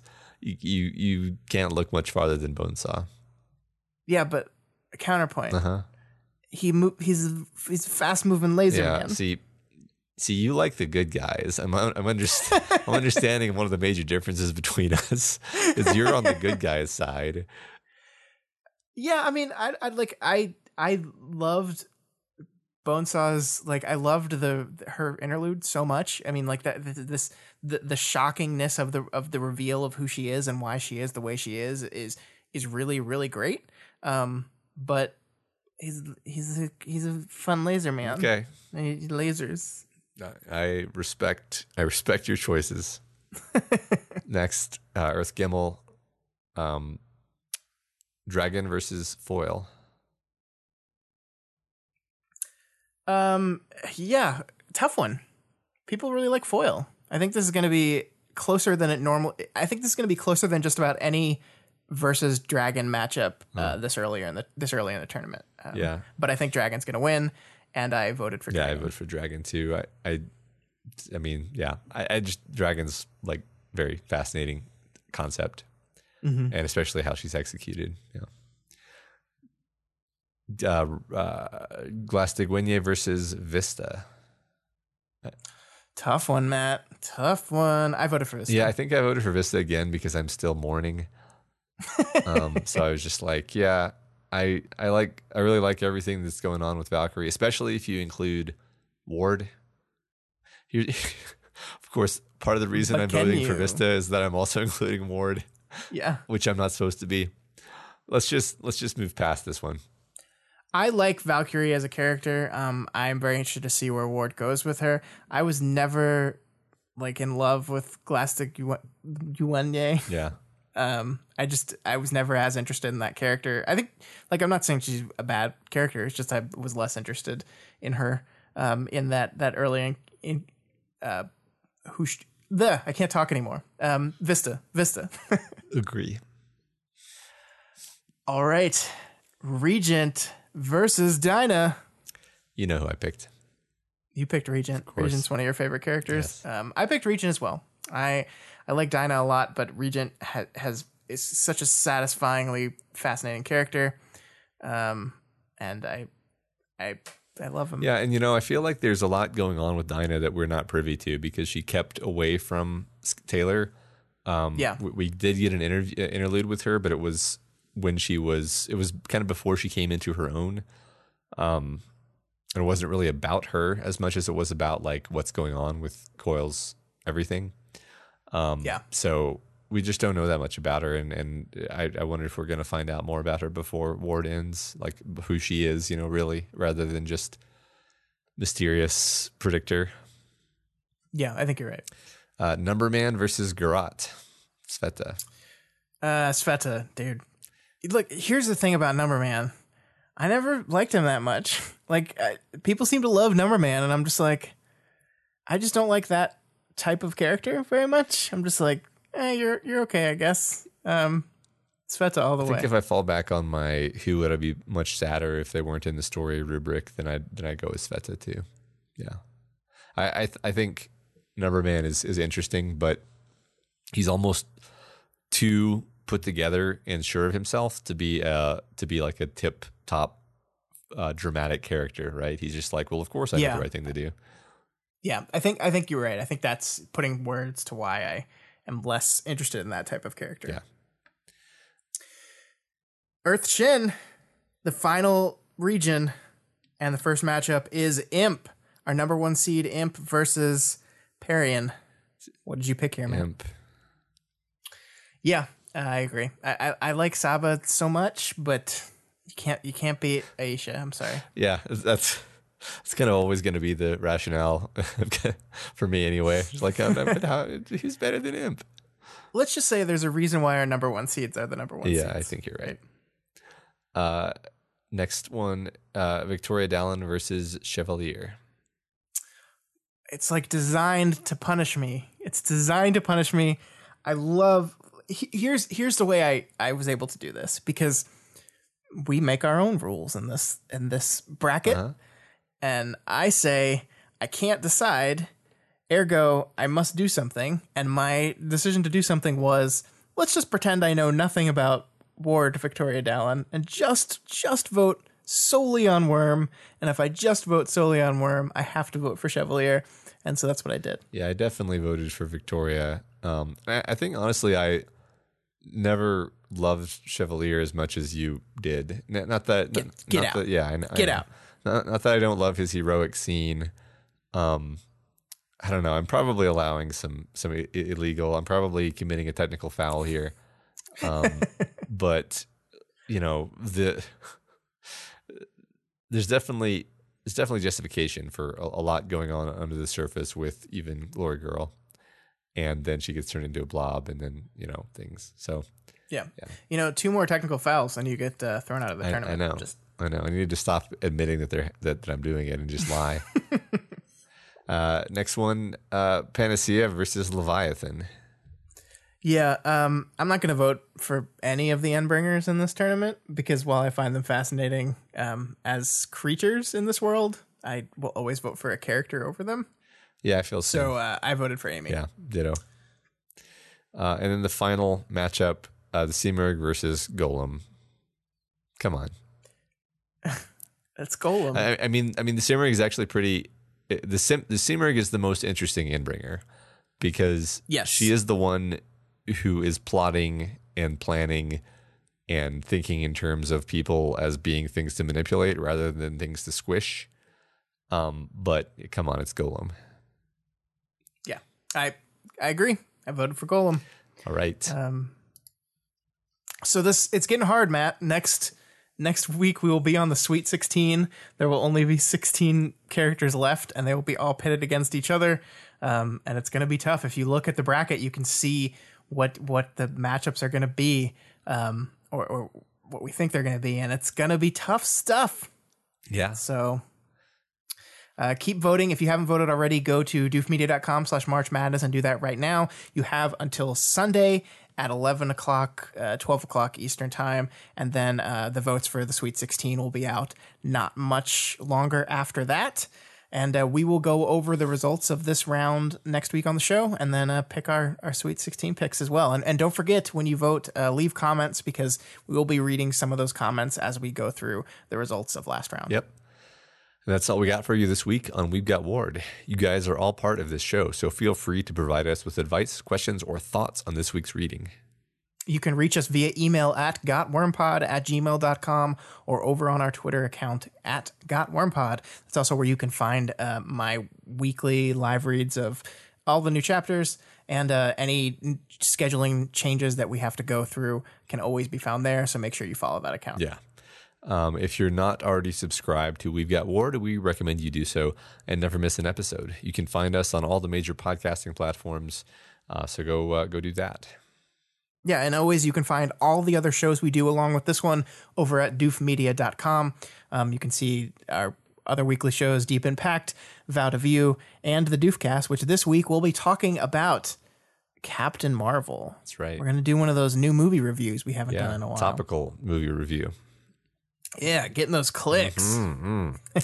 That's right. And if you like any of our shows and you want to support them, consider donating to our Patreon account, patreon.com/doofmedia. You can donate $1 a month or whatever else you can afford. Supporting us on Patreon gives you tons of great bonuses like voting in our fan art and costume contests, Q&A sessions, access to live streams of our recording sessions, and our excellent Discord chat. Special thanks this week to New Bidoofs, Event Horizon, and Lelouch Lamperouge at the $1 level. Thanks y'all. It's awesome. We really appreciate that. Yeah, thank you guys so much. Thank you every single one of you who continues to support us each month and each week. We really appreciate it. And as always, make sure you head on over to Wildbow's Patreon page, patreon.com/Wildbow, and donate to him as well, because this is his world. We're just playing in it. And if you cannot afford to donate right now, that is absolutely okay. There are tons of ways you can help us out. One of those big ways is heading on over to Apple Podcasts and leaving us a rating and a review. Each and every review we get helps other people find and listen to our podcast. This week's review comes from I Am Not Faust, who gives us 5 stars and says, a fantastic literary analysis about a superhero web serial. Scott and Matt dive into the themes, trials, and tribulations about the characters in the Parahumans universe. The source material, Worm and Ward, are of course incredible, but I don't think I would have appreciated the depth of material without We've Got Worm. While I haven't listened to We've Got Ward in a while, have to wait for a backlog to binge nonstop for weeks straight, I know when I come back, Scott and Matt will bring their insight and enthusiasm to my reading. It feels like you're sharing your favorite novel with literature professors, or at least their TAs. I'll take TAs. Yeah. I'll take that. Don't call me professor. I'll take TA. Yeah, that sounds reasonable. Thank you so much. I Am Not Faust. We really appreciate it. And thanks to all of you who take the time to leave us those rating and reviews. Yes. I Am Not Faust, one of our longtime contributors to So-Called Writers, the currently on hiatus show. Can we still say that? On hiatus for 18 months. All right, that's all for this week. Next week, we'll be back with more of Arc 12 Heavens. Cradle time. I really want him to say, from the cradle to the grave. When Victoria says that, just as she fires the rocket launcher. Wait, she's got a rocket launcher now?